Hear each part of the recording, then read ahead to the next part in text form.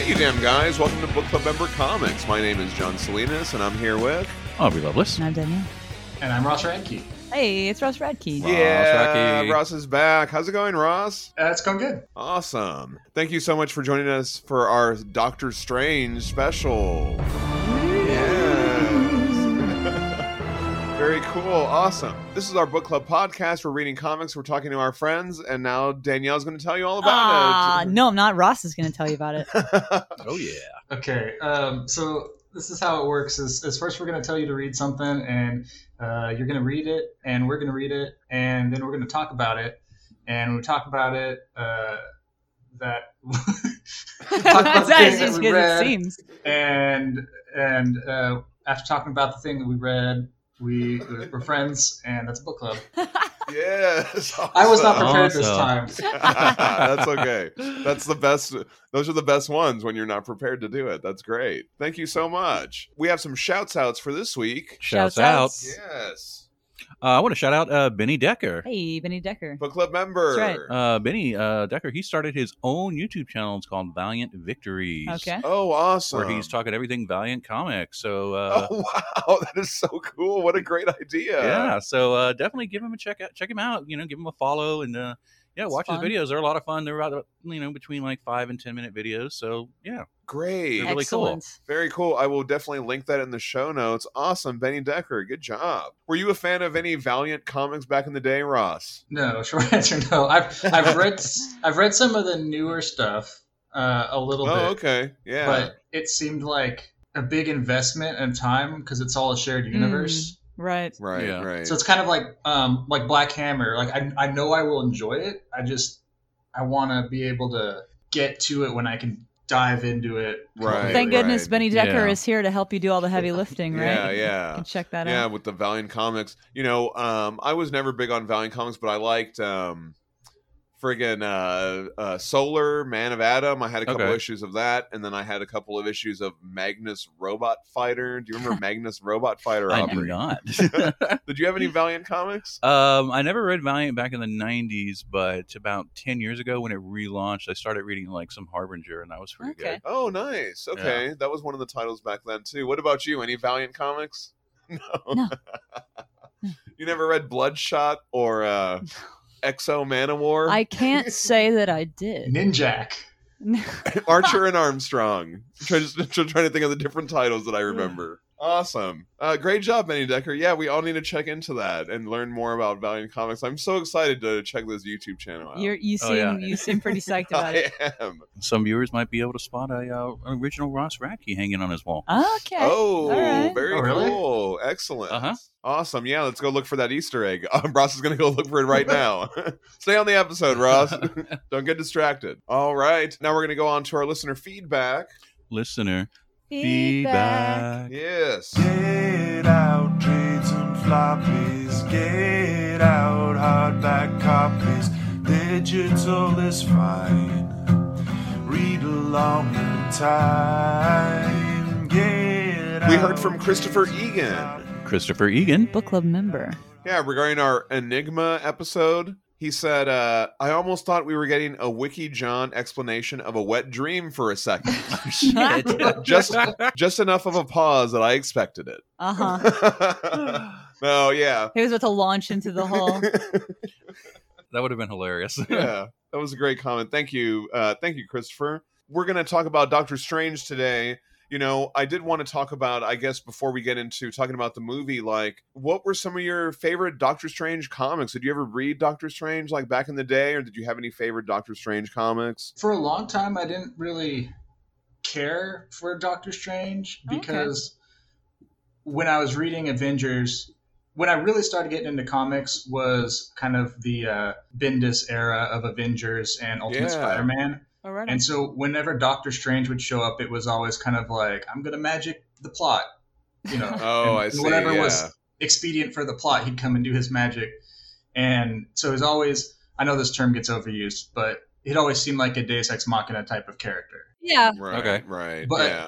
It is a comic book, though. I Yeah. will say that.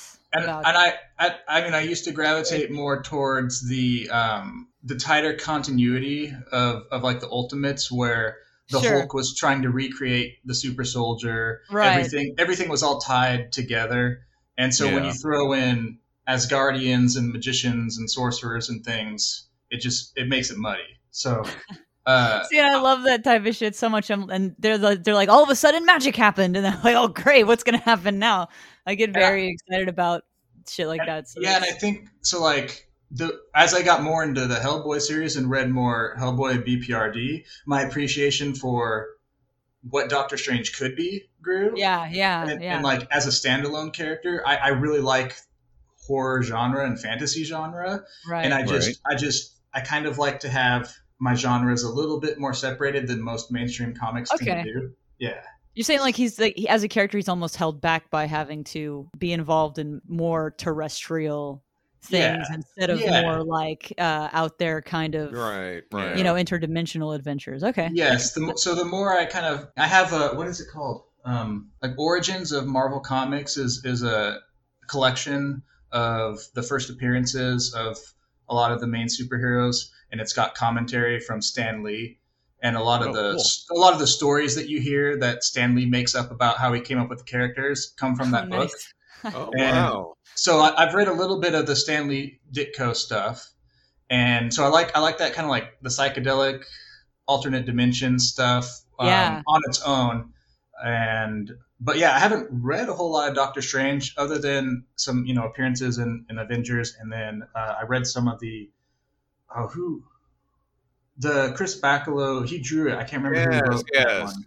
Yeah, the Chris. God, yeah, I don't remember who wrote that run either. That's where he has the battle axe, right? And then he's like, they start introducing like he's got the kid apprentices like in the Sanctorum with him. Jason Aaron, that's what I thought. Jason Aaron, sorry. Oh, okay, there you go. Thank you. I agree that Doctor Strange having his interdimensional sorcery adventures is definitely that's his strong suit as a character. But whenever I see him show up in like an Avengers book or something like that, I always go, "Ooh, yeah, things just got really intense and exciting." Oh, like it's just that he has a certain amount of gravitas that that really always gets a response from me that I'm like, "Oh, shit just got real." I get kind of, I'm like, what's gonna happen? It's taking a turn.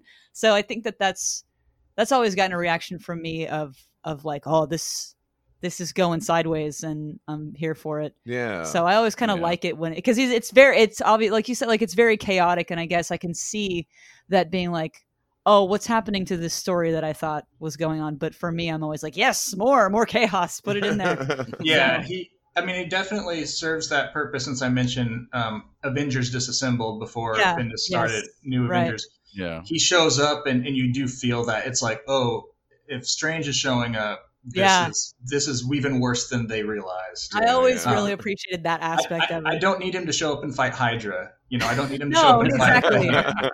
Right, exactly. Yeah. What about you, Aubrey? And I know I've read some Doctor Strange comics, his solo stuff, but I cannot think of anything. But the thing that sticks out the most to me is when Jonathan Hickman was writing the Avengers, New Avengers, and that led into Secret Wars and the Doctor Strange character and that. And I really like the way that Hickman wrote him in that comic. Yeah, was that for New Avengers? Was that? I thought that was Bendis. Some of that. No, this was like New Avengers Volume 3 or something like that. Okay, because in the early New Avengers, that's the stuff that I read. Yeah, and Doctor Strange was in that, and then, well, I guess these comics are several years old, but they kill Doctor Strange. Yeah. So they kind of like take him. I think that was really interesting because just like Ross said, whenever he comes in, he can just like do whatever. So they actually like take him out, and then they introduce like Brother Voodoo. It's the Sorcerer Supreme. Yeah. And then the Hood, which is one of my favorite sorcerers that they have not yet put in anything. I would love to see him as a Doctor Strange villain. Like, I know we're talking about Doctor Strange, but this would be a great Doctor Strange villain. And I loved all of that stuff with the Hood and Doctor Strange in the New Avengers. There was also like a miniseries called Spider-Man Doctor Strange Fever, which is really out there and weird. I highly recommend that. Yeah. The J. Michael Straczynski stuff, remember, where he's like hiking through the mountains and stuff like that? That was kind of like... Oh, I read that. They reintroduced him in the 90s. I read a little bit of that, but they tried to like ground him a little bit more, like Ross was saying, to like take him out of all of the... And I don't know. I mean, that stuff was pretty good, though. Doctor Strange The Oath is a really good miniseries. If you haven't read that, that's definitely worth checking out. I wish I could say that I was super into Doctor Strange, but I really didn't. I was trying to look up. I had Doctor Strange number 50 because it has a holographic cover. Or hey, whatever. Anytime is a good time to get into Doctor Strange. But then it wasn't until the new Avengers stuff and where I really started to read more of Doctor Strange and stuff like that. And then I did read a couple of those issues of the Jason Aaron stuff. But yeah, better late than never. Yeah, for real. Yeah, because like when Hickman was writing the Avengers, New Avengers, like the New Avengers were primarily focused on the Illuminati team, and Doctor Strange was part of that. And it was dealing with all the incursions. So when they mentioned incursions and Multiverse of Madness, I was like, fuck yes. Oh yeah. What was the name of their little? They had a little club where it was like all the For Serious Magic users would like meet up in a little bar or whatever. What the fuck was that? It's like, called the Bar with No Name. Wanda would show up and Strange would be there. And I always, I just love the idea.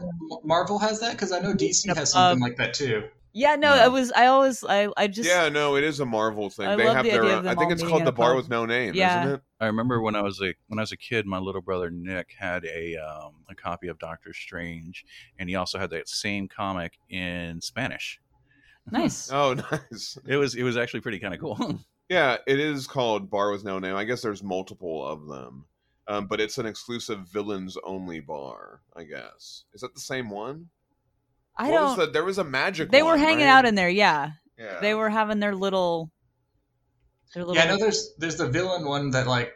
There's like an issue where Punisher comes in and just like murders everyone. Oh, okay. That's a different one though. That's a different one. There's like a pub they all go hang out and have like magic club together. Where like it's like Wanda and Strange and a couple. Bar with no doors. Oh, I see. Okay. Oh, It's called Bar with No Doors. Right. It is so funny. I just looked this up on Marvel database here. Excellent. You never would have been able to come up with it. It was a tavern located in Manhattan for sorcerers and magic users. Love it. I love that. It has no doors because they have to figure out a way in there. Or teleport, that's great. Or they have to magic in there. Yeah. That's great. One thing I liked about the Hickman run, which I guess kind of ties into the story we're going to do today, is Doctor Strange did team up with Doctor Doom to go after the Beyonders. Oh, nice. Yeah. So, and that's how Strange became his right-hand man in Secret Wars, the 2015 Secret Wars. I did like the 2015 Secret Wars. That was some good stuff, and they did some cool stuff with Doctor Strange there too. Yeah. So, Arbor, you mentioned Multiverse of Madness. We've all seen the movie now. You know, spoilers for Multiverse of Madness. Hopefully you've already watched it by now, but if you haven't, it's on Disney Plus. I'll put the time codes in the show notes so you can skip ahead if you want to avoid any spoilers. But yeah, so let's talk about the movie. So you're the latest one to see it, I guess. So do you want to give your thoughts on it? Okay, so I just watched it last night. It was so good. It was everything I wanted. I mean, I love Sam Raimi, and so seeing him like knock this one out the park was really good. Yeah. Just like I like the idea of going through the multiverse. I like that one. Just seeing him cram zombies in there, just fistfuls of zombies, just cramming it in there. Actually, he said that he originally was hesitant to do zombies. It was the writer. Oh, sure. No, because he says I didn't want to put zombies, but they made me. Okay, Sam Raimi. I'm just saying, he's saying like he didn't want to repeat himself, but they were like, sure. But the writer is the one who put that zombie in. He like watched all like the Evil Dead. So it was more of one of those situations where it's like, oh god, they really expect me to put zombies in this. Okay, all right. They're like, play the song that we all know from the radio. Play that one song. And he's say the line. All right, yeah, say it, Bard. It was cool to see like that one scene where they like fell through all those different multiverses. Like, I need to go back and watch that scene because like that's definitely the ultimate highlight of that movie is them falling through a million dimensions. Including like an animated one. I was just like, what the fuck? I wanted that to keep going. I was like, just keep this going. I want just this. I will watch this for several more minutes. Although I will have to say though, because like I avoided spoilers for Spider-Man, I avoided spoilers for Batman, and I didn't get spoiled for either one of those films until I saw them, like weeks after they came out. Fucking Doctor Strange, I got spoiled on all the cameos like almost immediately. Right on. So many of those were like rumors for so long that like even when it actually got spoiled, it wasn't even. It was, I don't know, if you're on Twitter, comics Twitter. Really hard to avoid that. Well, that kind of thing is just like it is what it is. Like if you're on any part of the internet, that's just going to happen. But I wasn't spoiled on the story, so that was right nice. on. like those cameos, because that's something to talk about. This even goes back to WandaVision. Did you guys watch WandaVision? Yeah, of course. Like I don't know. I shouldn't say everyone. A large portion of the fan base was all excited that maybe they were going to have, Pedro come in and the X-Men were going to come in, and like people were talking about that. And I don't want that, right?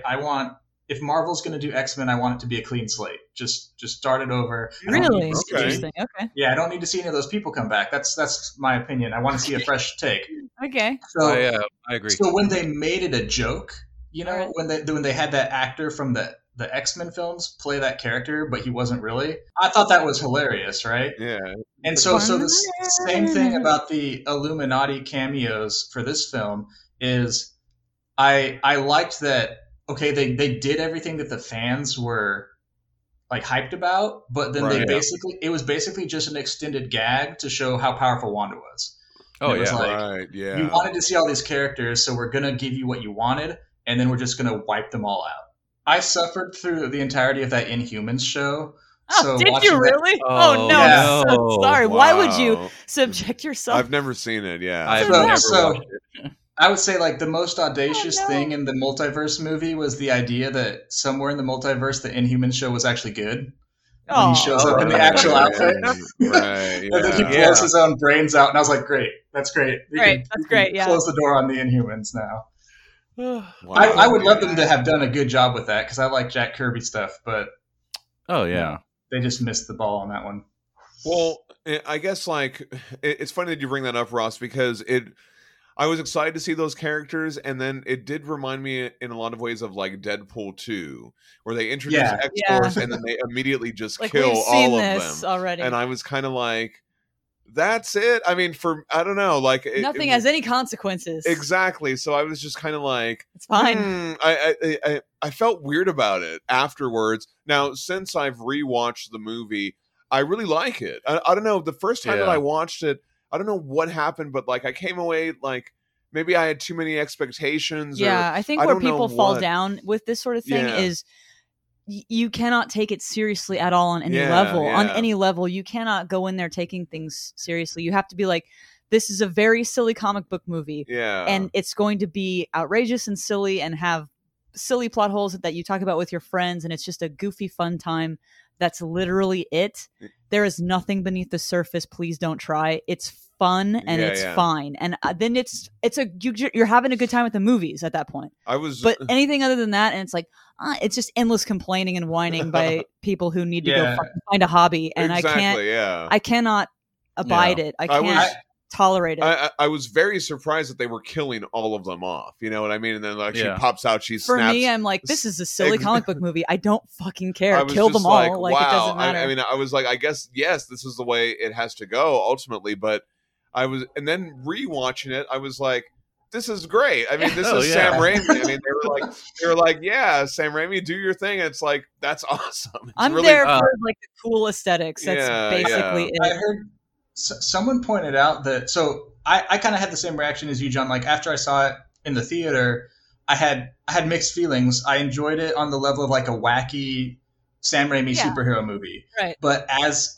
a continuation of WandaVision, I was like, what are they doing, right? Because I think that's the mistake, though, is to expect any kind of, don't bring critical thinking into this. You're going to be disappointed. Don't do it.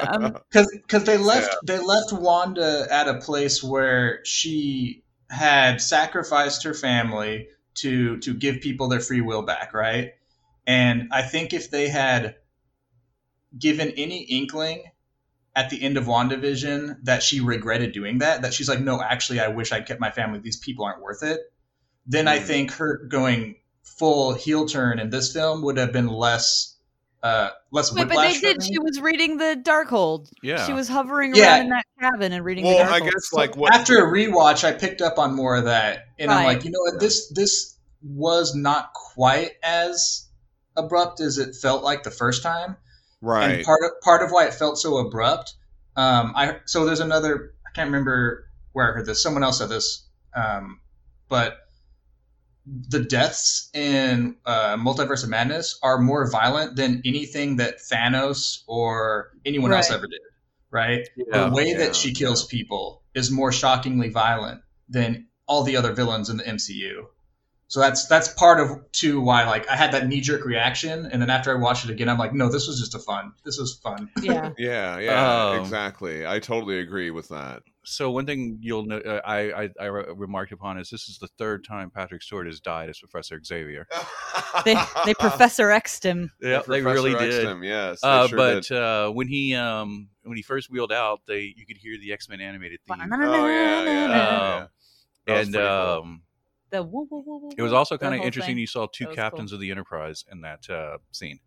Anson Mount plays Christopher Pike in Star Trek: Strange New Worlds, and Captain Picard. I like when they were doing the Professor X's in the Mind Palace thing. Because that was very like that was kind of Morrison-esque. That was very I liked that a lot, and I liked. I felt the same way. Going out. Yeah, it was cool. I was digging it. Yeah, he totally would. And I love how he was in the 90s cartoon wheelchair.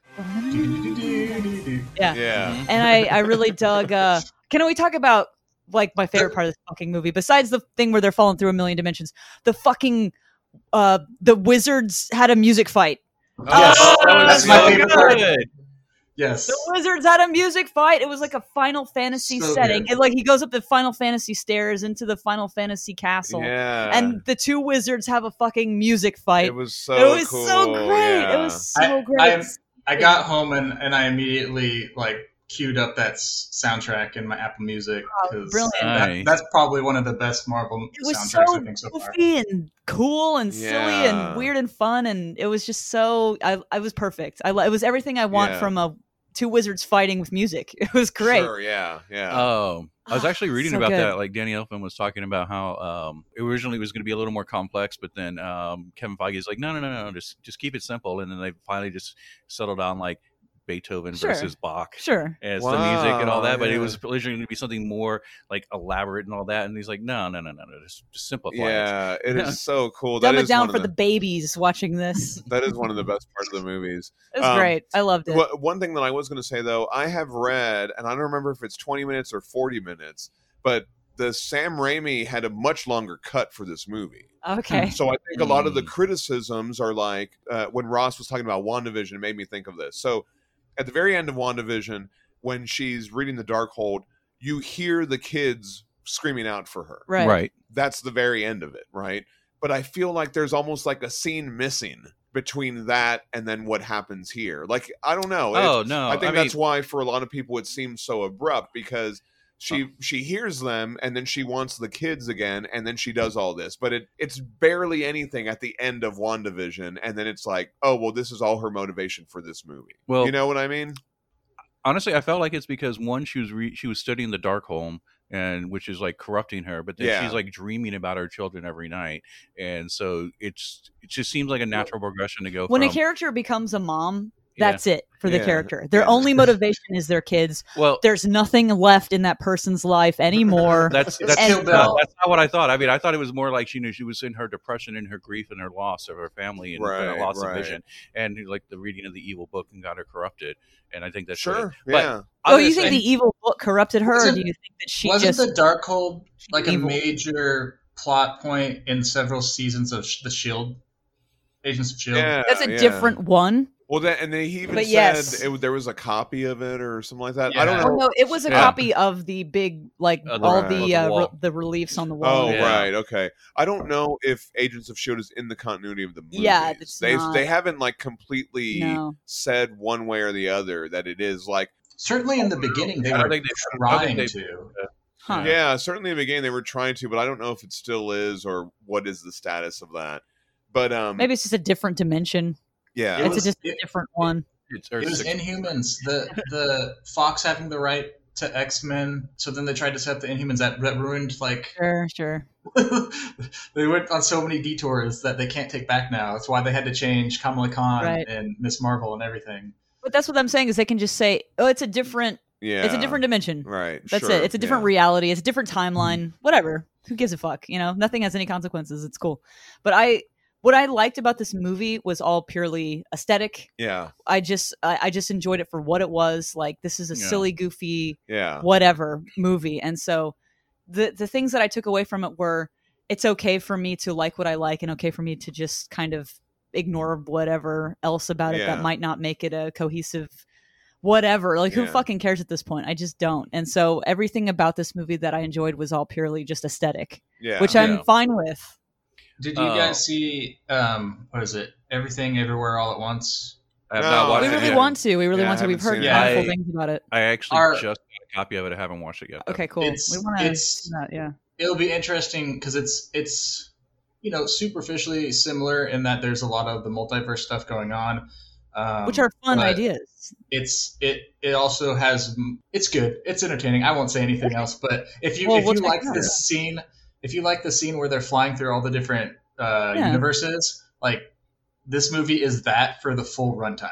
Love it. Yeah. I love that. Yeah. Okay. Excellent. We've been meaning to check it out. So one thing else I liked about this movie is, Scarlet Witch is like one of my favorite characters of all time, but it was actually kind of neat to see her go, like, become a bad guy, because we've seen in the comics, at least, like, so many times, like, the bad guys become good guys, like Magneto and Emma Frost. Sure. Right. They start off as bad guys and then they become good guys. It was kind of neat to see the flip, good guy become a bad guy. Well, I wouldn't even necessarily talk about it in terms of good guy, bad guy, but she does make a fantastic antagonist. Yeah. I will say that, like, I think that, like, she has been in that role in the comics, but she's whatever impaired by, she's had a lot of emotional trauma, and her mind has, kind of been under the weight of all these stresses and such, like, House of M, etc. Yeah. I think that it's I like that they're kind of not doing the whole, this is a bad guy, this is a good guy. This is very clear. Yeah. It's always very muddy, and it's always shifting and changing, and everyone's kind of ebbing and flowing between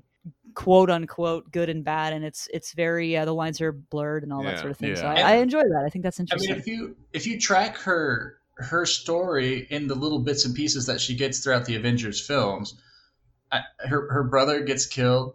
Her husband gets, killed, and then she accidentally blows some people up, and accidentally blows some people up. Then she gets her husband and her kids, and then they disappear. Like, she has had the most villain origin stuff baked into her story, right? Sure. Yeah. It was there throughout. It's just spread out across 6 films or whatever.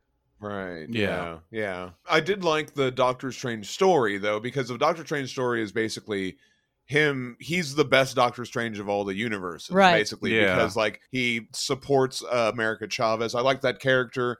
I like the effect when she makes the star portal. It's great. Yeah, it looks super cool. I liked all that stuff. So, and they are doing stuff like that in the comics. It made me think of the Magic comic that we read. If you go back and listen to our What If episode, we talk about what if magic, and that's like kind of a Doctor Strange taking on an apprentice. And I feel like that's kind of what's happening in this movie, too. In the comics right now, he's got the Strange Academy, which I feel like maybe they could be building towards that, or something that's something that's very popular right now in the comics with Doctor Strange. So anyway. That would be cool. That would be so cool. All that stuff was cool. So I did like what they did with Doctor Strange. I liked seeing all the different Doctor Stranges. I liked seeing Ponytail Doctor Strange and Evil Doctor Strange and all that stuff. With the pointy eyebrow. He's a Deadite. The Deadite Doctor Strange also. God, I was laughing. I could not stop laughing in the theater when they fucking pulled the zombie out. He started crawling out, and then he's Doctor Strange. I was just like, I can't. But he's not even just a zombie. He's got the evil Ash big brow and everything. When I was watching it, we were watching it last night on the Disney Plus. We had the subtitles turned on, and the different Doctor Stranges, like the first one is Defender Doctor Strange. Oh, okay. Sinister Doctor Strange. Fun. And stuff like that. That's fun. I wonder if that Doctor Strange is part of the Defenders. Like, I wonder if they have that in that universe, right? Instead of the Avengers or something like that. Awesome. Yeah. I loved the Bruce Campbell cameo. Oh my god, he's so fun. Oh my god, it was great. So, right before the film came out, Bruce Campbell tweeted a photo of him in the makeup chair getting Doctor Strange hair and goatee put on. That's some, like, expert level trolling. I love the misdirection. Well, I saw that tweet because he said something like things are about to get strange. I love it. That's fun. Well, I saw one where he was like, these people are gonna lose their fucking minds. He tweeted one after the movie came out of him. It looked like him in the Mysterio costume. Right. And I was like, and I scrolled past it really quick because I was like, what? I don't know what was happening, right? I'm just trying to avoid spoilers. I'm just like, what the fuck did I just see? And I was like, for a second, I thought he was going to show up as Mysterio because it was long rumored that he was going to be Mysterio. Right. And in Spider-Man 4. Sam Raimi's Spider-Man 4, the storyboards. Yeah, the storyboards. Yeah. Listeners, I made a rectangle with my fingers, and he said the word storyboard. This is how often he has to do this for me. He has to think of words for me all the time. I do have to talk about John Krasinski really quick because I do feel like I was surprised to see that he was in there, that he was in Mr. Fantastic costume. I thought he looked really good in the costume. Oh, he looked great. But then when he didn't seem smart enough or mean enough to me to be Mr. Fantastic. Like, I don't know. Like, I felt like when he opened his mouth, I don't know what I expected him to say, but it wasn't what he said. The internet was like, do this thing, and then they did it, and they were like, no, not like that. I wanted him to, like, it's almost like he's speaking on a level that's above everybody, and he has to dumb it down so that way they can. You're saying it should have been a little bit more sinister. I don't know. Like, I just think Mr. Fantastic is more weight of a to dickhead. It. Yeah, he is. I just feel like... Well, and that, and like when they were like all standing in front of Wanda for the big fight with Wanda, like I feel like he would have just immediately pushed some sort of button on some remote control, and she would have been ejected into a different fucking dimension, right, or something. But he like reached for her physically. He reaches out like, I'm gonna get you. I know. What's he gonna do? Just like. I'm gonna wrap up around you. I don't think so. That works on the Hulk, not the Scarlet Witch. I feel like he would have had some sort of plan. He would have been in a different room in front of a big panel full of fucking buttons, and he would have been like, okay, let's do this, and like caught her in some sort of laser cube or something. Or something. I think I would have, because he even goes, well, Black Bolt here can whatever. I think the real Reed Richards would have just been, get her, Black Bolt. Boom, that's it. Or would have been just automatically like just teleported her to some other fucking nether world or some something. Shit. I just thought it was like, or a spaceship or something. Know. And again, it's like expectations. Sure. You go in there with these expectations of what Mr. Fantastic. But here's why that didn't happen, because that's not part of the plot.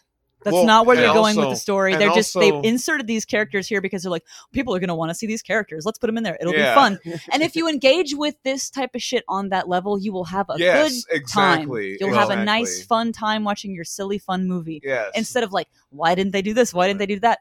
I don't know, because it's just a fucking comic book movie. Relax. Just chill the fuck out. I wasn't expecting really much of anything from him. The fact that he was in it was so awesome because there's been that fan casting, right? Exactly. Yeah, turn him into string cheese. Who gives a shit? Kevin Feige's the one who said like, "Hey, everybody wants him to be it, so let's get him to do it." And, whatever. Yeah, who cares? Well, we've got a gajillion billion fucking dollars. Just do anything. So, do you guys think that he's going to be Mr. Fantastic in the real movie? No. Really? Yeah, no. Apparently, it really was just going to be a one-off thing. Because He's too busy doing CIA propaganda shit or whatever he's doing. That's nuts. Jack Ryan. I don't know, whatever that is. I thought it was okay. I liked, but it was super silly that they introduced Black Bolt as Blackguard both again. I love that type of shit, though. That's fantastic. Just do more. Just get as silly as you want to get, man. You're making comic book movies. Who fucking cares? Oh, I know, but I thought that was. Oh my god! The name is so fucking silly, but it's just hilarious. I love it. The sillier it gets, the better it is. I think. And there's this whole thing on the internet that I have to scroll past sometimes and just roll my eyes because people are just like, "Oh, the Marvel people, the people who watch the Marvel movies," as though these are the only movies we've ever seen, as though we don't actually like, cinema, like good movies, like actual fucking, you know what I mean? Like. I mean, we have a whole library here full of excellent, artful cinema and all this sort of thing. Like, we read books. We like stuff that's not comic book related. I mean, we're not just fucking morons sitting around waiting for the next Marvel movie.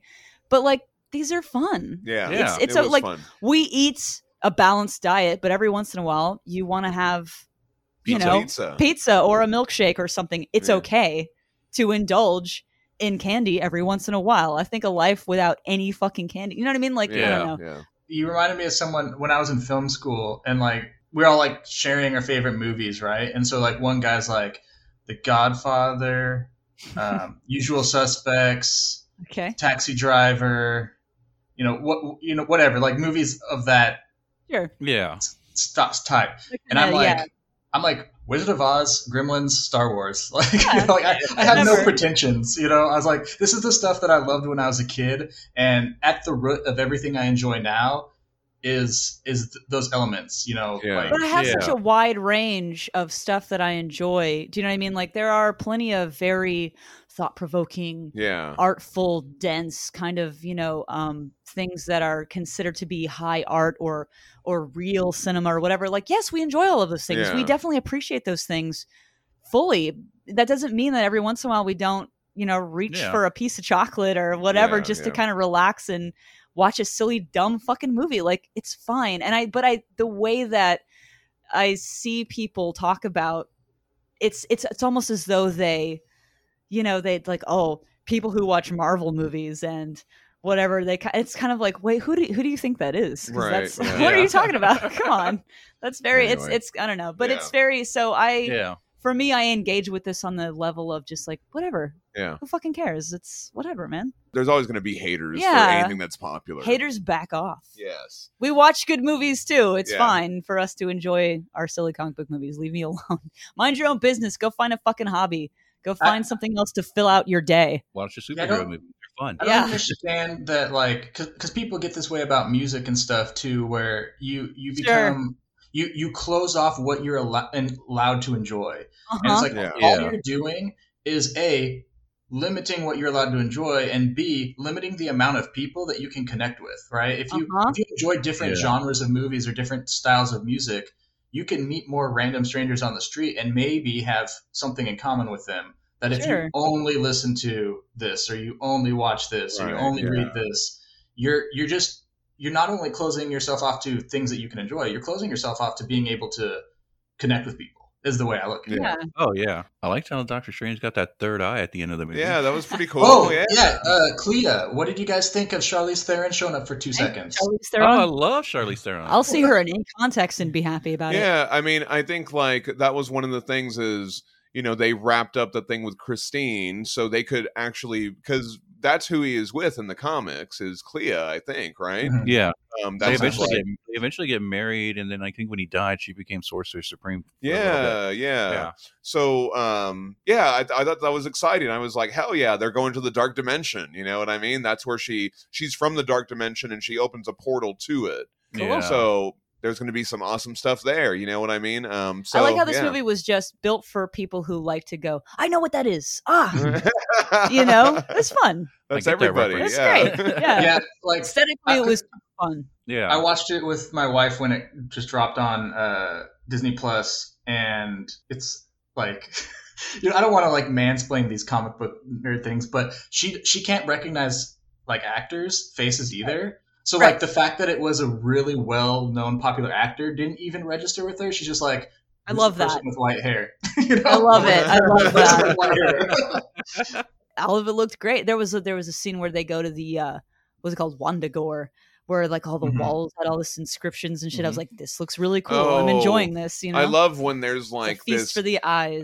You described it as like a modern '90s movies. At one it is a modern '90s movie because there's this one part where Wanda's like doing all the magic and she's floating and there's music and the sigils are popping up and there's like fades to the different faces. That's exactly what all the music is happening. I'm like, if this was a '90s movie, this music would have lyrics right now. Right, it would be like That's such a cool scene. I love it. I love all that stuff. It's very cool. Who doesn't love a goofy '90s movie? It works really well. So today times since it's come on Disney Plus, I probably watched it like 4 or 5 times at this point, and you can have it on the background, and every once in a while look up and go, "Oh, that looks very cool. I like what I'm looking at right now." I'm enjoying it. Yeah, I've been enjoying it. I've been enjoying rewatching it. Yeah, I actually can't wait to watch it a second time. Yeah, there you go.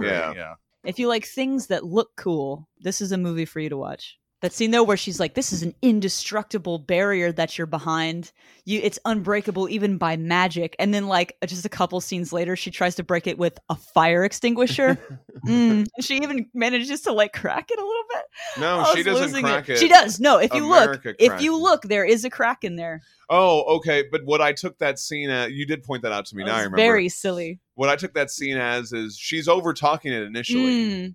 She's playing it up, and she knows it's not really. But he still can't. He's got the gauntlets on, I guess, that make it so he can't do magic, though. Perhaps. Yeah. But if he had just given it a swift kick, it would have shattered. Oh man, good stuff. Love it. These are not even criticisms. I just love it. I love this type of shit. All right, we're gonna go on to our book club episode for the week, and this week we're talking about Doctor Strange and Doctor Doom: Triumph and Torment.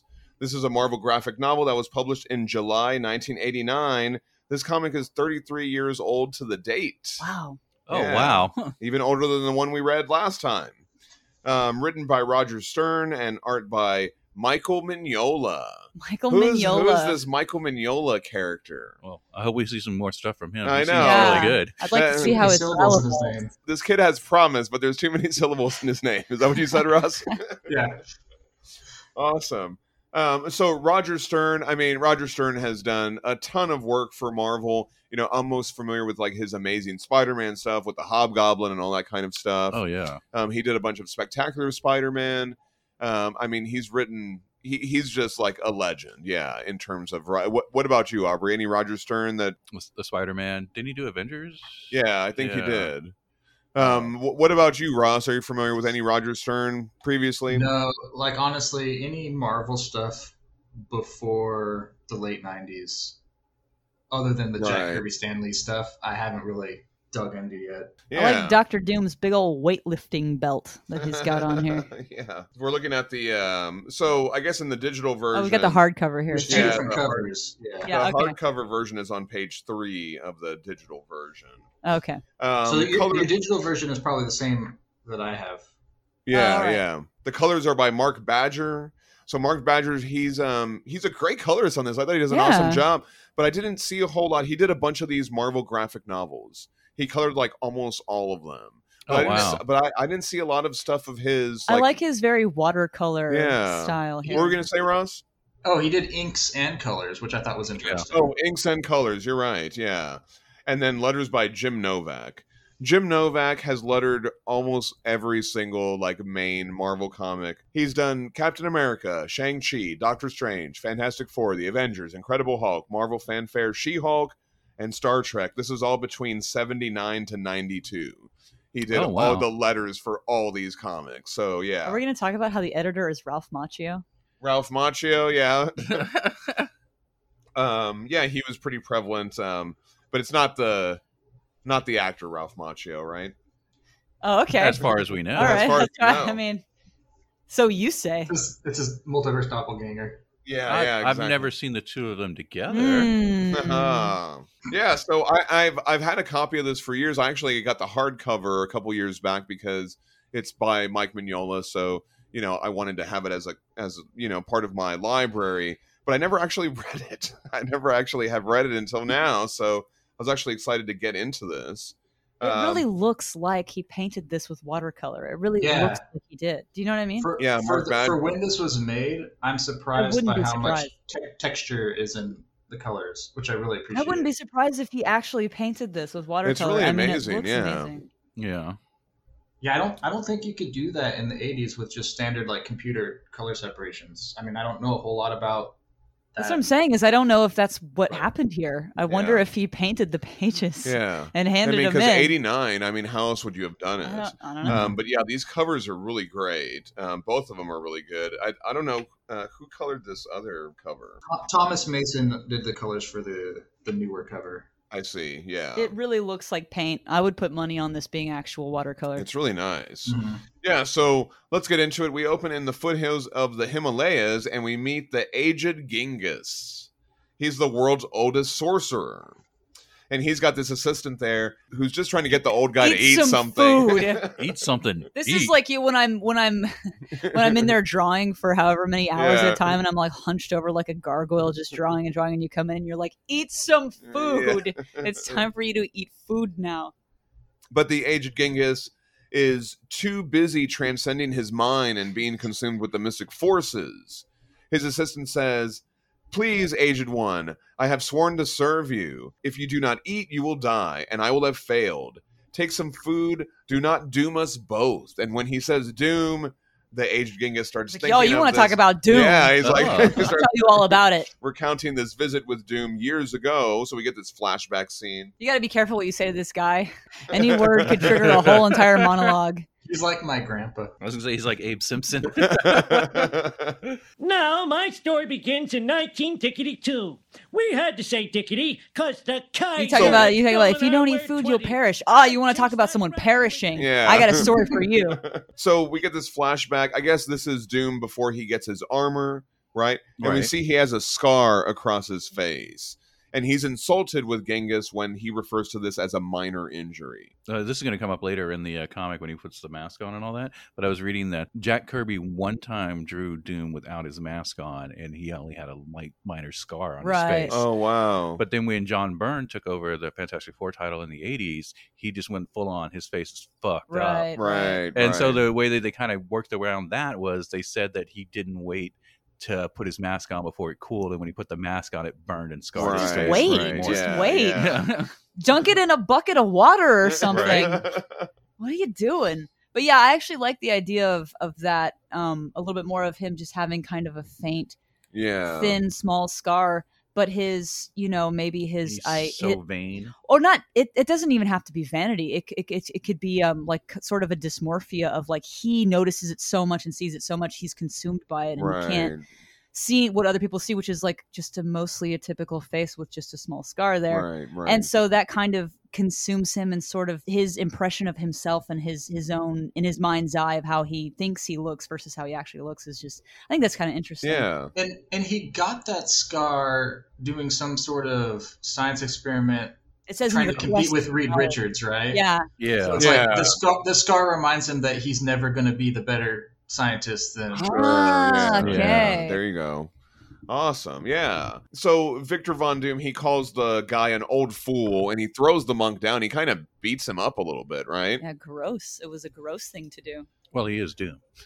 And he says, "Now will you help me?" And the aged Genghis tells Doom of this order of holy men in high Tibet and hidden passages never trod by Western man. And Doom leaves him to go on his quest. And then the next morning, Doctor Strange is on his way back to America, and he just happened to be coming by to pay his respects. What's up? And he finds Genghis all beat up and everything.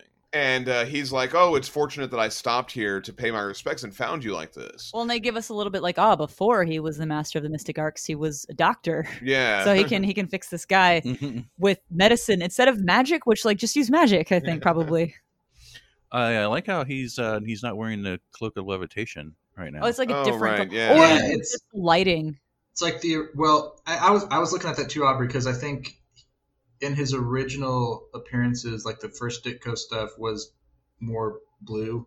Yeah, I don't know. It was. Picturing in my head, it was different. Interesting. Nice. All right. Yeah, no, I think you're right, Ross. I think he was wearing a blue coat and he didn't have the eye of Agamotto yet. Yeah. Because you can even see that he's not wearing it right here. So I thought that was a nice touch. When Doctor Strange says that he was fortunate that he stopped on his way, Genghis says, "Fortunate?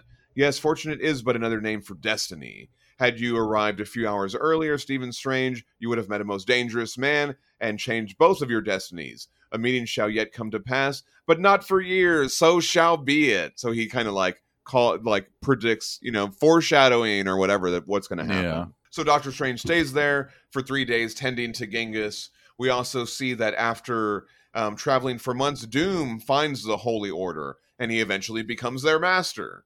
And we get the origin of the armor and Doom and all that. And yeah, it's basically like, he couldn't wait, so just put it on already. Which I think is hilarious. Why?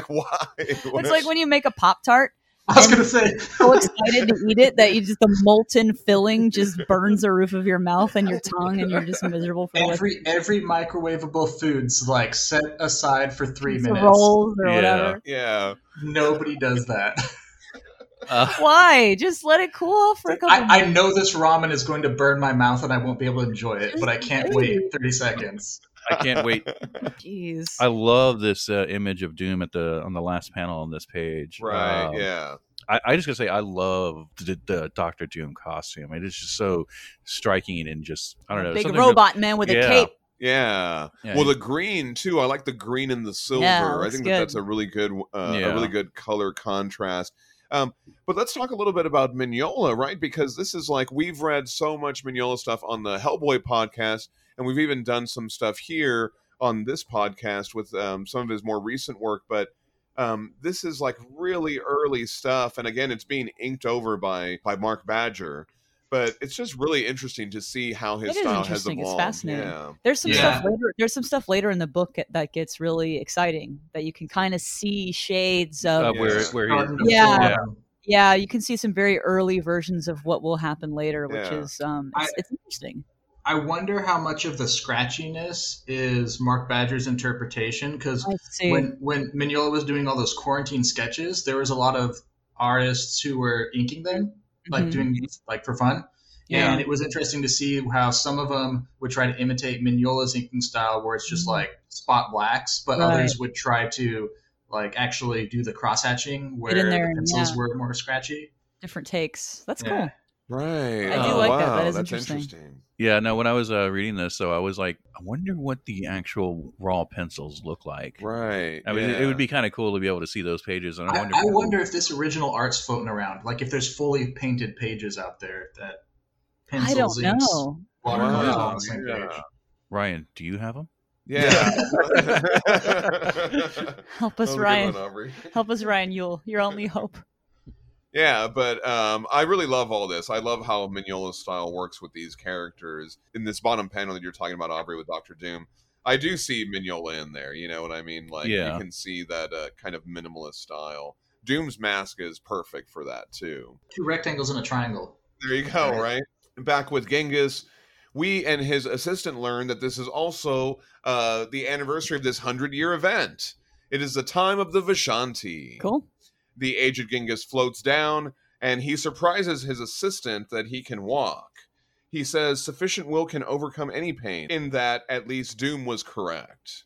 Because Doom talks about when he puts on his mask that he's like getting power from the pain and all this. There's like this weird thing about that. All right. Like him and Darth Vader. Right. There you go. His assistant goes, "Honored one, you must know what power Dr. Doom now wields, the evil he has done." "I know," Genghis says. "I suspected what he would become when I sent him on his destiny." "If you hadn't," the assistant says, "but I did. That was part of my destiny." I like that he's like, this is part, like, I had to do this. All this needs to be set in motion for what's going to happen. But Genghis has no more time for talking. He's got to Dragon Ball Z out of there. He's got his own duties to the Givers of Light. And I love this effect as he flies off. That is so cool. Oh, yeah. It does give me like almost like a Dave Stewart vibe, like that weird textured color. It's great. Really nice work. I really love these top panels where he flies off. Yeah, it's super cool. It's subtle in this panel, but the mountain has a face on it. And then later on, when he gets it all prepared for the other wizards to come, sorcerers, that it's more clearly defined as like a temple with the big faces on it. Oh yeah. Yeah, so we cut to Southeast Asia, and like Ross said, Genghis finds this. It looks like a mountain, but it's actually a temple that's overgrown. Genghis clears an entrance with his magic, and then at the next day, he stands at the top, and he delivers this message to all the sorcerers. "Hear me, all ye true masters of the mystic arts. Hear the words of the aged Genghis. Hear me and take heed. I summon you to a gathering of sorcerers, there to settle a question of power. Come to the temple of the three tomorrow and meet your destiny."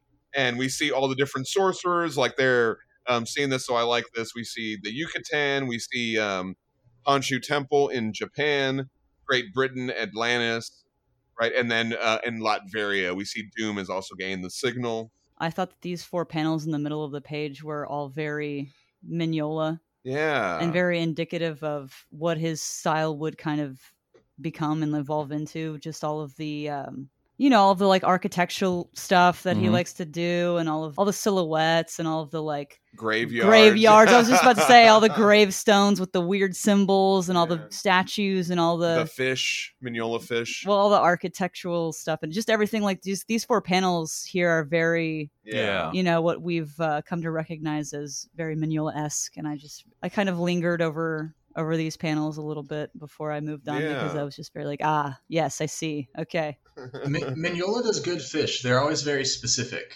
It's not like he just draws a stock generic fish. They're very cool. I like all the detail, and then all of the like you can tell that he enjoys a bit of structural detail, but then he also enjoys the silhouette, and so he juxtaposes those very well. I like that. So yeah, these 4 panels here are very, very Mignola-esque. Yeah, I like it. Yeah. The island of Honshu really does kind of reminiscent of some of the Mignola stuff, like the city of Hyperborea. Kind of stuff. Yeah, it does look like that. I actually did look up Honshu Island. There is some imagery that's like that. The statues are kind of reminiscent of this design. Even throughout the whole comic, there's lots of the little statues and things that made me think of even the very first issue of Hellboy, the statues in Broom's office. Right, and just the stuff that's in the background, that as his art style evolved, you got kind of less and less of that background details, but here it's kind of in full force. And you get that one panel of Atlantis, which Mignola worked on the Atlantis for Disney. Oh yeah. Where it says like Yucatan, you can see like the little faces in there. Mm-hmm. That's like kind of like reminiscent of Mignola drawing all those different things. When we cut to Doctor Strange, there's like a little statue in the background and all that kind of stuff. And I swear there's a very similar looking statue in Broom's office in like the first few pages of Hellboy. Yeah.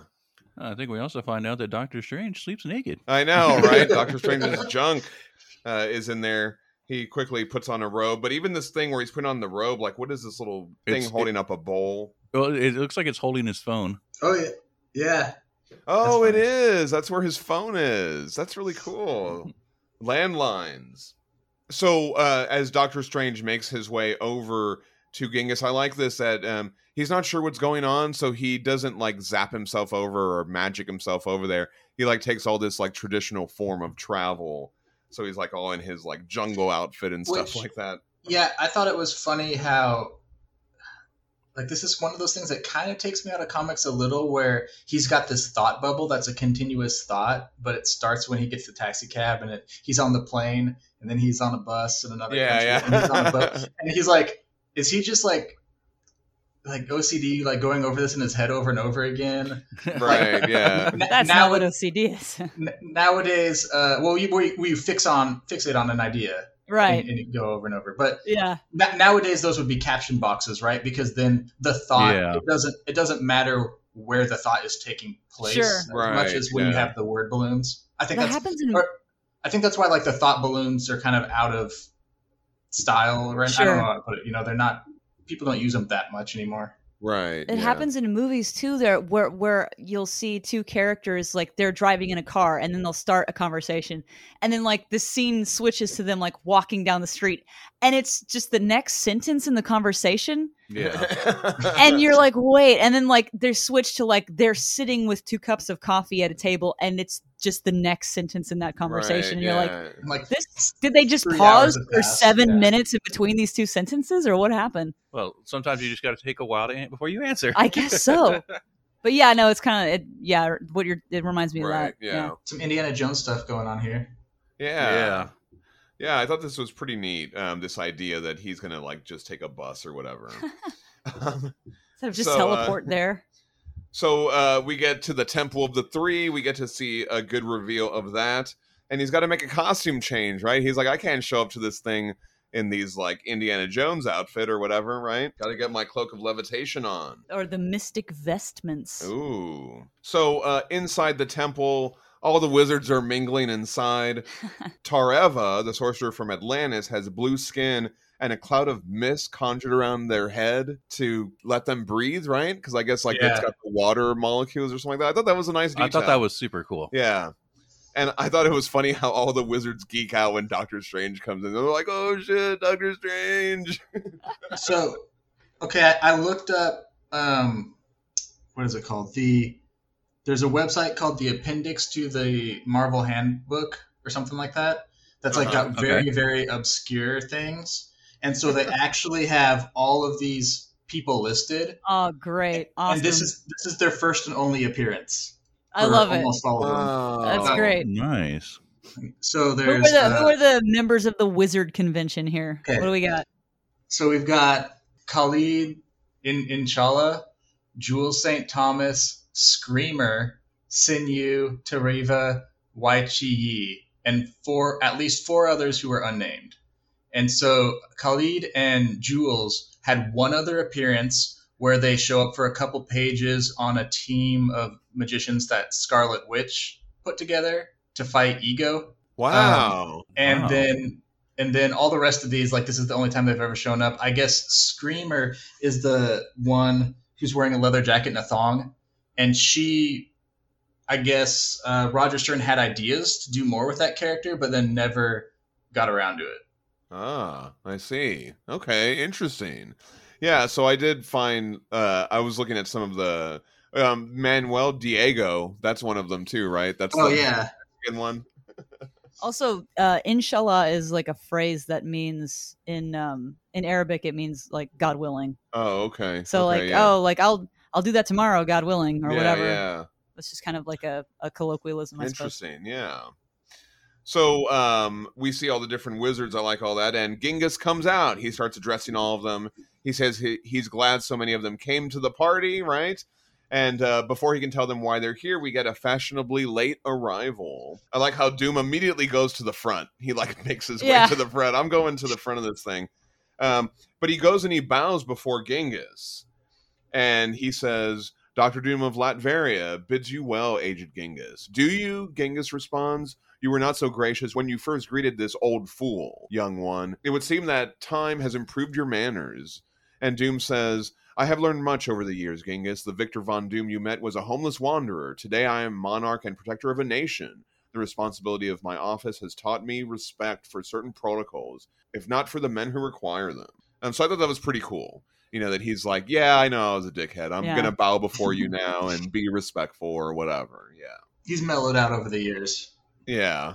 I just love the way that Mignola draws his face right here. It's Doom's face right here. It's so it's really good. Yeah. The mask is awesome. Genghis tells the sorcerers that he made a pact with the forces beyond the spheres, that every 100 years he would have a contest to see who's going to be the Sorcerer Supreme. But that's not all. The friggin' Vishanti appear themselves above and through Genghis. So we get to meet them here. That's Oshtur, Hoggoth, and Agamotto.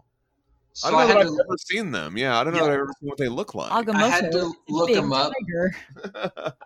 I did not read like the full Marva database entry, but so Oshtur is the woman, and she is like an elder god who met this cat god who's like an alien, and they're buddies. And then she came back to Earth and had a son, and so so the cat god is Hoggoth, and Agamotto is her son. Okay. Okay. And so Agamotto was originally the first Sorcerer Supreme, I guess. Oh, so Agamotto's not the big tiger. Agamotto is the red green eyed. Okay, he's the guy in the middle there. All right. Okay. So the hoary hosts of Hoggoth, that's the kitty cat. Sure. Okay. Awesome. Thank you for that, Ross. Save me some of the research there. When they appear, they tell the sorcerers that in addition to being Sorcerer Supreme, the winner will also get a boon granted. Yeah, it's a big prize. A favor from the gods. But any changes must be of our own doing, and by your own free will. No Moro shall be forced to take part. This is not the way of the Vishanti. The wizards are all down. I'm not missing this. But this one dude is like, Dr. Doom's not a cool wizard. He uses technology and robot parts. That's not cool. And Dr. Doom is like, well, watch this. I'll remove my robot hands, my gauntlets, and then they power my suit and all my stuff. So there you go. What's up now, bitch? And then he's like, he's the kid in class who's like, teacher, Tommy's using his calculator. Yeah. Well, he literally threw his gauntlets down. Yeah. Oh, shit. And then the dude's like, okay, that's cool. He's like, I guess. All right. But like to think that is once he removes his gauntlets, like he's not using any technology anymore. Whatever, it's ridiculous, it's fine. Right? It's symbolic. I mean? He's like, I'll just use magic then, I guess. Whatever. So Genghis addresses the Vishanti. Join with me, O great Vishanti. Join now with your servant true. Aye, and let us come together, assume one form anew. And they turn into like this giant crystal mass thing. I thought that was really weird. That's like what this test is just like this giant crystal thing. It looks familiar. Yeah, I was going to say that. Where have we seen giant?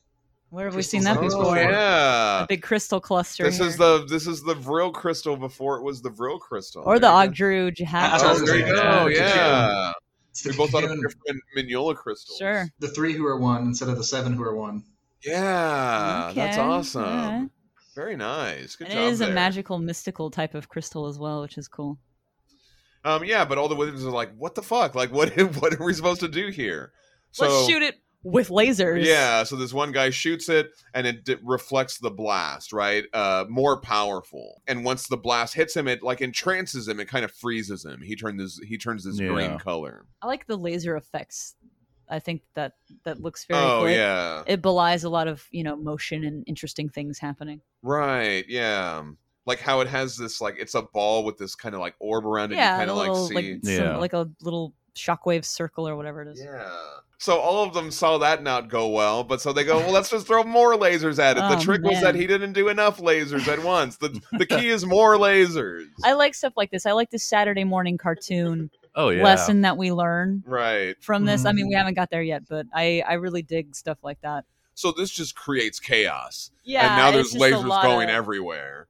And it's beautiful, but it's not getting anything done. I love this shot where Doctor Strange has to shield himself. Yeah, it's gorgeous. The color on that is amazing. Really good. And Doctor Doom is like doing a really good job. He's like dodging and moving all those lasers. And we learn he's using like infrared vision. Yeah. Like the infrared vision like helps him kind of see where the laser is going to go before it does or whatever. He's using his computers that the wizard told him not to. He's doing it though. It's just a different type of wizardry. And then, then some of the wizards start turning on each other, right? Where it looks like they're attacking each other because the ones that are entranced are kind of like now attacking the ones that are not entranced. So now they have to fight each other. That the elementary school like gym class game where when you get tagged, you have to tag everyone else now. Oh, right? No. Yeah. This is making me think but the whole thing about the wizard, I can't get off this. The wizard where he was like, you can't use technology. And then he was like, fine, I won't, but he's doing it anyway. I saw something, I can't remember. I saw something online at some point, some sort of meme someone shared or whatever that said something like, computers are where someone used lightning to force sand to think or something like that. And when you put it in such, obviously that's a ridiculous, that's a ridiculous set of terms, but it's basically that's kind of it's way oversimplifying it, but it is sort of sad. Seems like magic if you put it that way. Sure. So, anyway, No, I like that. Technology is a magic, right? Magic is just science we don't understand yet, or whatever. Like our brains are just electrified blobs of like fat, right? So, right. Like meat or whatever. When reduce things to their basest elements, it's like, sure. Wait, how does that work? Yeah. I like how this one sorcerer is like trying to strengthen their shield by calling on the Vishanti, and Strange's like, it's pointless to call on the Vishanti for help. It's their power we're fighting. Right. So then he uses the sign of the Seraphim, which Seraphim are one of the levels of angelic things in angelology. I can't remember if they're the ones that are like the wheels with a bunch of eyes. Yes. The Seraphim are the wheels, and the cherubim are the wings. Yeah. And then the flames one of them's like a snake. Who's a snake? And then so the Faltine, that's Dormammu. I didn't know this. I looked that one up. Cool. So Dormammu's race of fiery demon people from the dark dimension are the Faltine. Oh, nice. Awesome! So he's calling on some. He's like, you got to call on some other people, some other stuff. All right. Cool. The art on these pages is so beautiful. Yeah, it's really outstanding. I love all this goofy wizard fight art. It's great. Doctor Strange thinks he's the only one left, but then we see Doom is still fighting as well. I'm sorry, I must stop these before I can help you, Doctor Strange tells Doom. Take your time, Dr. Doom responds. I have seen enough.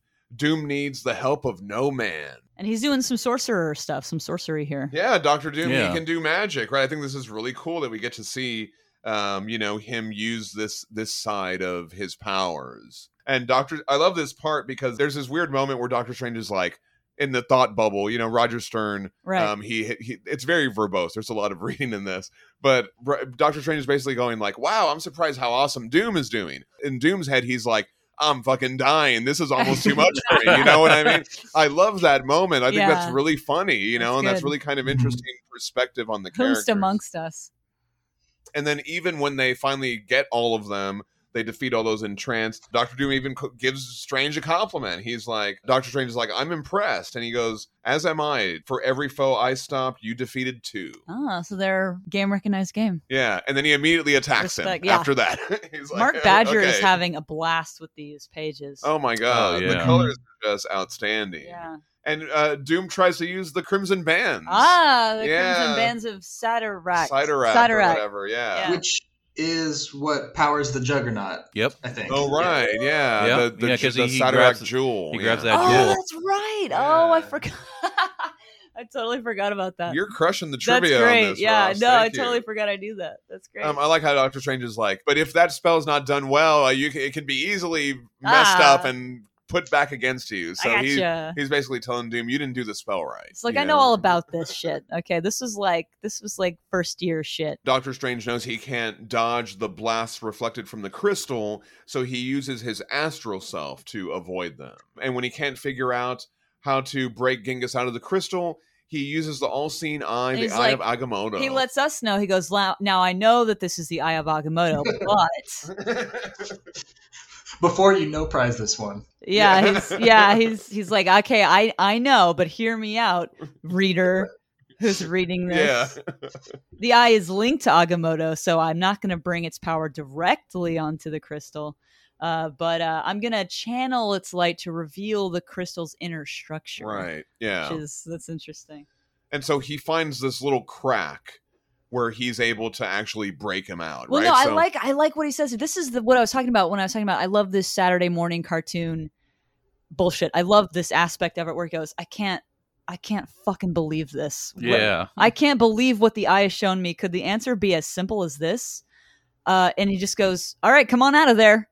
Right. And then they're like, okay, we're going to release everyone. Right. And that's the tool, is like, just ask nicely and calmly. Yeah. And that was behave yourself. I love that, where the lesson is just like, just ask nicely. Yeah. Did anyone try that? Right. No, everyone just blasted lasers at it for an hour and fucking...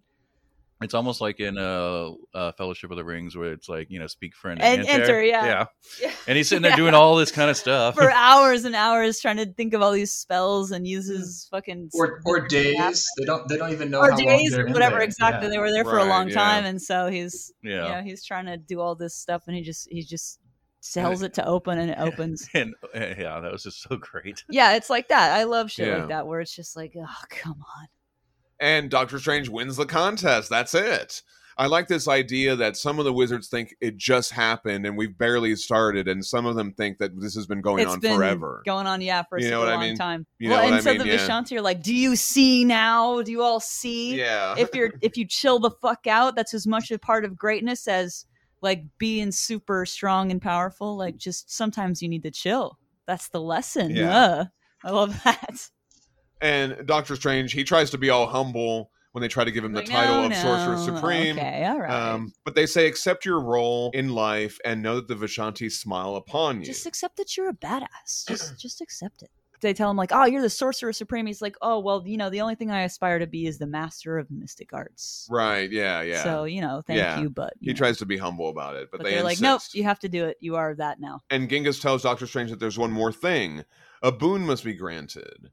Doctor Strange is like, oh, I don't need anything else. And they're like, no, you have to grant something. Yeah, you have to grant the boon. You give the prize. You do it. To any other mystic who avoided the blast from the crystal. And the only other one who qualifies for that is Doctor Doom. It's like, fuck no, that guy sucks. What? You can't be serious. Doctor Doom is a ruthless dictator. And they're like, it matters not.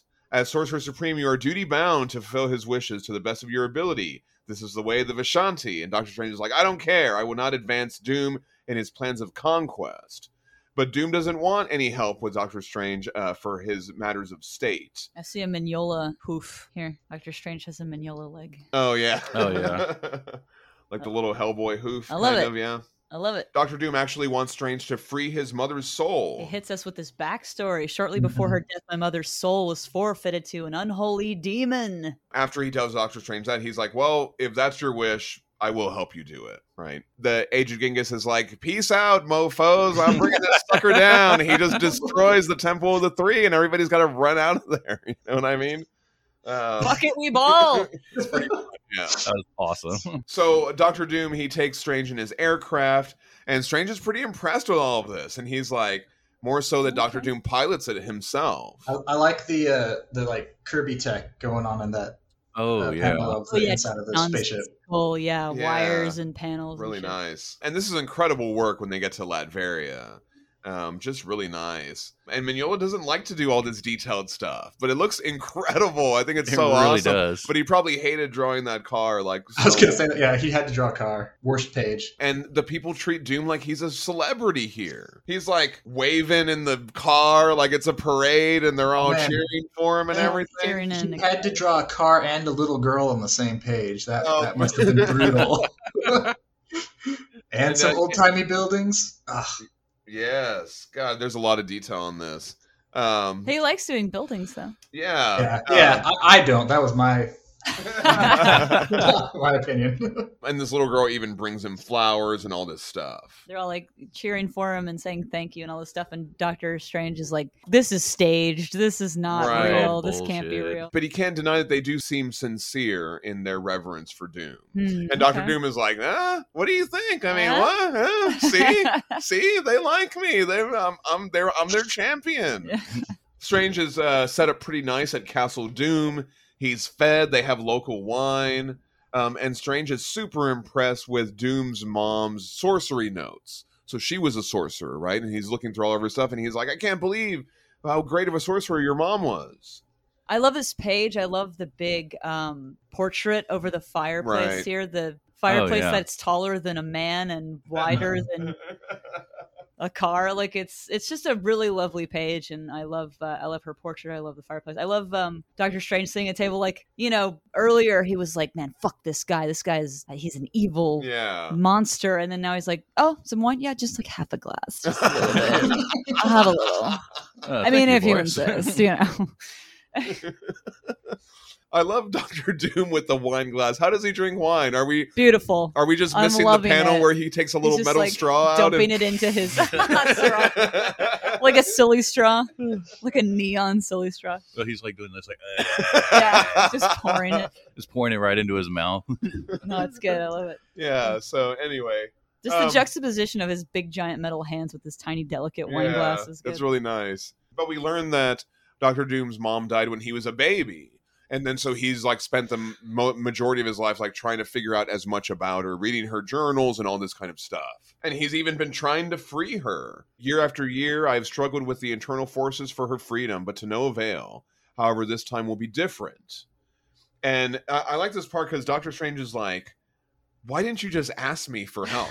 Like, why didn't you just ask me to come help you do this for your mom's soul? Well, what's interesting is he says, like, oh, why didn't you just ask me? But then earlier we saw him being like, fuck no, I'm not helping this guy. Yeah. Fuck this guy. Well, like, because you would have said no. Right, maybe. Well, but once he told Doctor Strange what he really needed, then, you know what I mean? It kind of, it would have been a cool one shot for him to show up and go, Doctor Strange, I need your help. Like, that would have been the cover, right? Or something weird but like that. The reasoning they give, he's like, I'm not going to beg anyone for help. Yeah. Well, it seems pretty important to you, and maybe you could set your pride aside for your own mother's soul, but I guess not. Right. Not Dr. Doom. Not Dr. Doom. I mean, we kind of skimmed through those pages of the backstory, but that panel at the bottom, Mephisto with the yellow teeth. Yeah. I don't know much about Mephisto, but he's always looked really goofy to me and kind of clownish. Yeah. But that sells it. Yeah. Yeah, he looks super It actually cool. looks sinister and like, someone you don't want to mess with. Right. Yeah. I do want to talk about this page. Let's get there. No. Well, yeah. I mean, there is another panel, Ross, where I had a similar thought as you. We'll get to that one. There's a similar panel with Mephisto, but we do get into the backstory. So Doctor Doom, he has an assistant named Boris, and Boris is like helping Doctor Strange, and as he's like walking him to his room or wherever they're going, he's telling him the whole backstory, right? So we learn that Cynthia Von Doom, some say she was a witch, right? And we get some like really cool, like kind of like witchcraft panels and all this kind of stuff. I know not if it was true, but one night, either by accident or by design, her spells drew the attention of a most malignant force, and that's when we see Mephisto come out. Where have we seen this before? Oh yeah, this is kind of like of Hellboy's a lady, mom, of right? a mom, Hellboy's mom being like, "Hey, the devil, it's me." I definitely was getting those vibes. I want to be Hellboy's mom. Yeah, a good parallel there. And so Mephisto's like, hey, I want to make a deal with the devil. And she's like, hell no, you're evil. You ask too much in return. And he goes, but don't your people deserve a homeland? And your son could be a king and all this kind of stuff. So she finally accepts it, right? But yeah, Ross, like, when you put it that way, why not? But Ross, like you were saying, like here, like to me, it's saying like Mephisto's always looked kind of goofy, but here in these panels, he's, he looks scary and intimidating, and it looks super cool. I love the color on all this too. Really nice. So then she goes to take revenge on all the people who took over their town, right? Because they were like basically driven out of their town. These panels up top are very Mignola style. Oh yeah, like you can see some of his style sort of peeking through here. Oh yeah, I mean all the blacks too, and the cloak and everything. Well, just like the gestures that are being made and everything right here, where he allows himself to simplify it a little bit, and it's just very I feel like his classic even in this earlier stuff, his lips are very distinctive. That kind of carries throughout before eventually he gets to the point where he's not even drawing lips. But that's one of the things that feels very Mignola. And the arms and the hands and just the movement of it all, it's just very a lot of what he chooses to black out and what he chooses to leave. All of it's very you can see it coming through. Yeah. So when Cynthia goes to take her revenge on all the people that kicked them out of their town and take their town back, she lets out this blast of power, and then when she goes outside, she realizes that it sent a shockwave that killed all these kids throughout the town.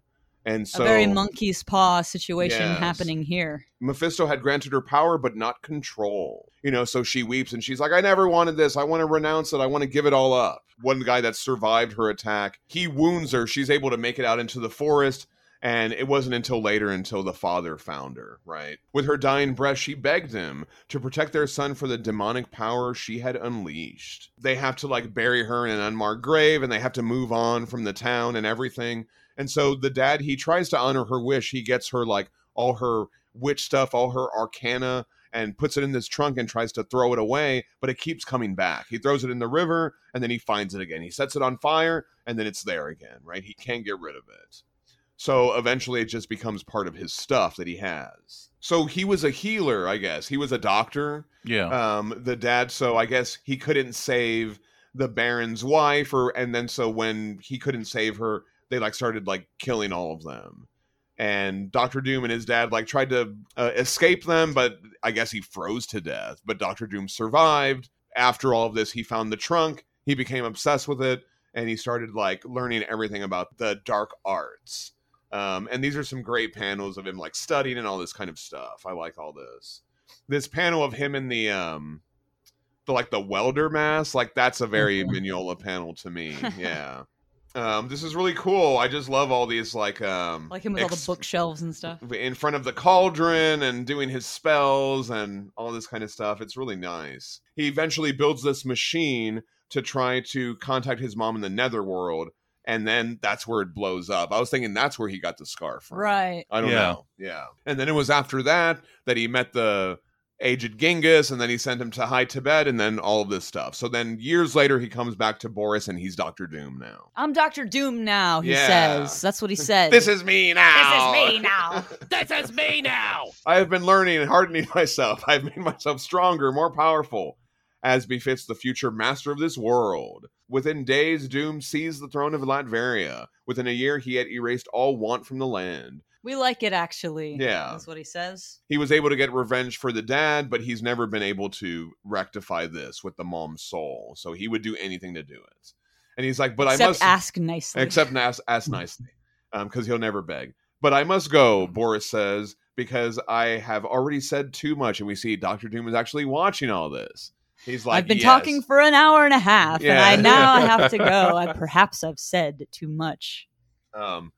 I like this scene, this next scene. Doctor Strange and Dr. Doom are training because they have to train to go into this Hades netherworld. He's got to learn. Right. So he's got to like get his magic up to par with Doctor Strange. Training montage going. And Doctor Strange is like, I can't believe I'm doing this. You know what I mean? Like, what is he going to do with this magic that I'm teaching him? You know what I mean? Now he's going to have this knowledge. Save his mom. In the evening, Dr. Doom is even powering up his armor even more. He's boosted his reserve powers by a factor of 10, but that's not enough. He must surpass Doctor Strange's power with his technological might. Mule's got to throw a castle shot in here. Yeah. Love that. Yeah. So it says after 3 grueling fortnights, so that's like 6 weeks, a month and a half, right? Okay. They train for a month and a half. And until it's Midsummer's Eve, this is when the barriers between worlds are most easily breached. All right. And so Dr. Doom is like, each year the battle has ended in a stalemate. I don't think so. I think you lost. I think you probably lost. But Doctor Strange is like, well, that you survived is enough. Like, that's impressive by itself. That is true, though. So I like all this because Doctor Strange is like, are you ready? And he's like, of course I'm ready. Are you sure you're ready? Of course I'm sure I'm ready. Like, that's basically what this scene is. Great. But I love this transition where they make the ball of energy and then they pass through this portal. Yeah, it's cool. And then they're there. I like how he says, do not mistake caution for cowardice. Right. He's like, look, I'm being careful. I'm not being a coward. I'm just trying to make sure that we're ready for this. You don't do this a lot. I do this a lot. Right. Let me do this. And there again, he calls on the sphere of the seraphim. We kind of already talked about the seraphim, right, Ross? Yeah. I think that is the eyes with the wings. Nice. I think that's the big wheels on fire. Yeah. The eyes and the... Yeah. Okay, dig it. All this is so psychedelic and cool. All this stuff as they're like going to the netherworld and they're in like this bubble and stuff like that. You know, Mignola had a blast with these guys. All these demon guys here. I like how the first thing Doom notices is the smell. Oh, right. The stench. He says a thing here. Let no power stop us, though hell bar the way. It seemed like a quote. I wasn't sure, so I Googled it, and I came up with this thing. It says here, The Highwayman by Alfred Noyes. It's a poem, and the line says, I'll come to thee by moonlight, though hell should bar the way. So that's what that, I don't know. Awesome. I don't know if that's even related or if that's where he got that No, it from, sounds like it is, yeah. So. There was a couple times where there's a little bit of a rhyme scheme. So I kind of wondered, I didn't look anything up, but I wondered if there's little snippets of things that are quotations. Yeah, I don't know. Yeah. This would be a good book for it. Yeah, to put some definitely. Stuff like that sounds in like there, something Doctor Strange would say. That's cool. Nice. Thank you for that. I like these demon guys. I like their weird faces. It's fun. Yeah. So much fun. All the demon work is great. Demon work. I like your demon work. Yeah. Like it's metal work or something. Or like glass work. I like your demon work. And yeah, they just immediately demons start attacking them. And I love this page. This is so incredible where they're just blasting and So anyway, I started blasting. Bang, bang. We must be done with these demon hordes before their master discovers our presence, Doctor Strange says. Too late. We reveal Mephisto. We demand to battle for the freedom of my mother's soul by right of previous challenge. Hear me, demon. And Mephisto's like, ha ha ha. You demand by your right my most sincere apologies. I had thought you were mere mortals. I see now that you must be jesters of the cosmic order. Amuse me more, and perhaps I shall consider humoring your demands. So he like drops them down into the ground. They like fall through this crack. I thought this was pretty cool too, where Doctor Strange is like, I guess he's trying to pull them out with this beam or whatever. And he's like, quickly, Doom, you got to combine with my power. And Doom just listens to him. And then it works. I thought that was pretty cool. You know what I mean? Like, they can do some teamwork or whatever. Love it. When it matters. So when they come out of the ground after being drugged down by Mephisto, they're in like some other place, right? Yeah. And they get attacked by all these carrion crows, the size of eagles. And they start blasting them, but they're just blasting them for them to go to sleep. They're like, go to sleep. Yeah, they're just going to sleep. They're taking a little nap. That's all. Yeah. Well, Strange's spells, he's just like encasing them in a little blob, and then Doom's just like blasting them. Yeah. Pieces. And then they take a nap. Yes.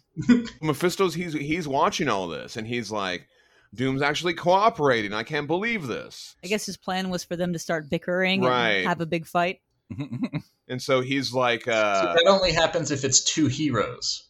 Right. Yeah. If this was Strange and Thor, they'd be fighting each other. Sure. Okay. He says they have sown the winds of challenge. Now let them reap the sandstorms of hell. I like this panel where he says they have sown I think that's a great panel of Mephisto. I looked at that panel for a second. I was like, wow, he looks really kind of cool right there. Like he seems like a regal. Yeah. Like he's like, I don't know. I dig it. Some of this almost reminds me of some of the Gustave Doré etchings. Right, the etchings. It's kind of getting into that direction. Yeah, you're absolutely right, Ross. Mignola's referenced some of that before.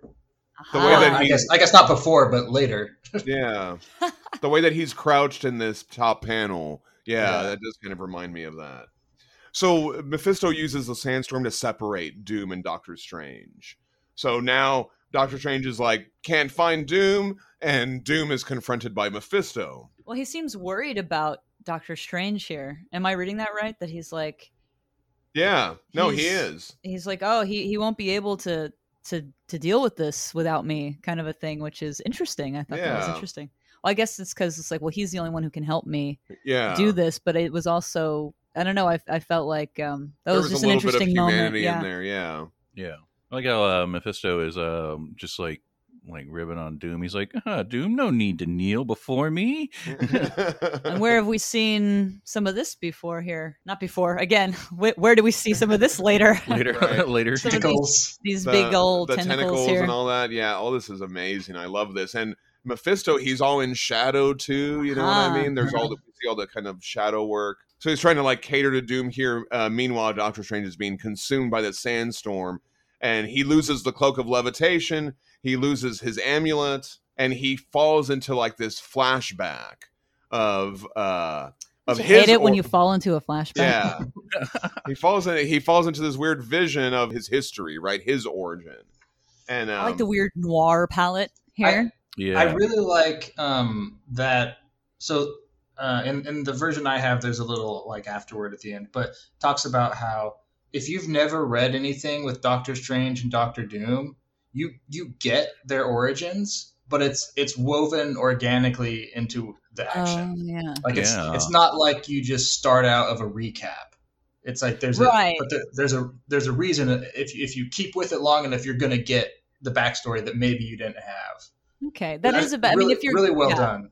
If you're gonna put it in there, if you have to put it in there, this is a great way to do it, as opposed to, like you said, Doctor Strange is a guy. We know. But having this pop up during they're currently dealing with whatever it is they're dealing with, and having their psyche conjure this up or whatever it is, that's having that be a part of the story. Trapped in your worst day. It's marginally better, than having it be now we're gonna explain who Doctor Strange is. Right. Yeah, it's good.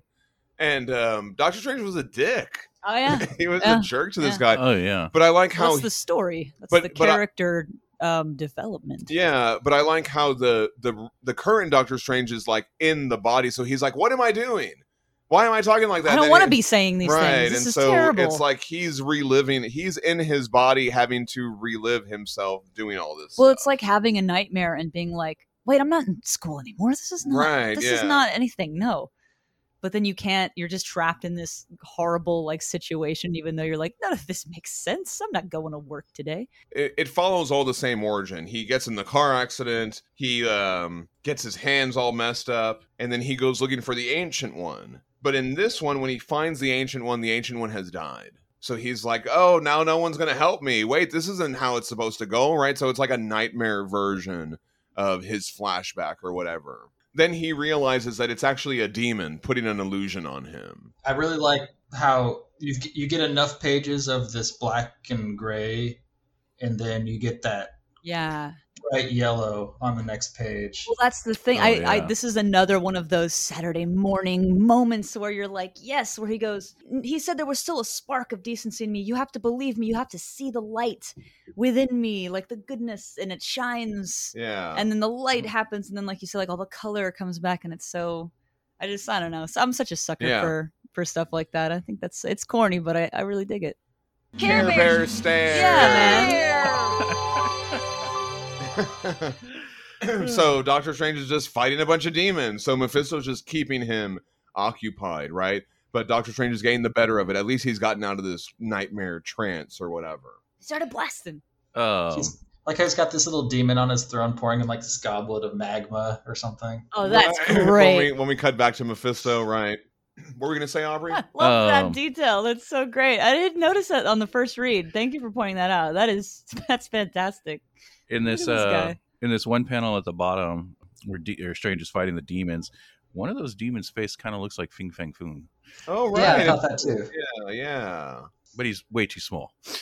Right. So Mephisto here, now he's trying to tempt Doom. He says, "Behold the planet Earth. It could be yours, Victor, if you but do as I say." And I like how Doom's like, "The world's mine for the taking anyway. I don't need any gifts from you." That's good. Perhaps not.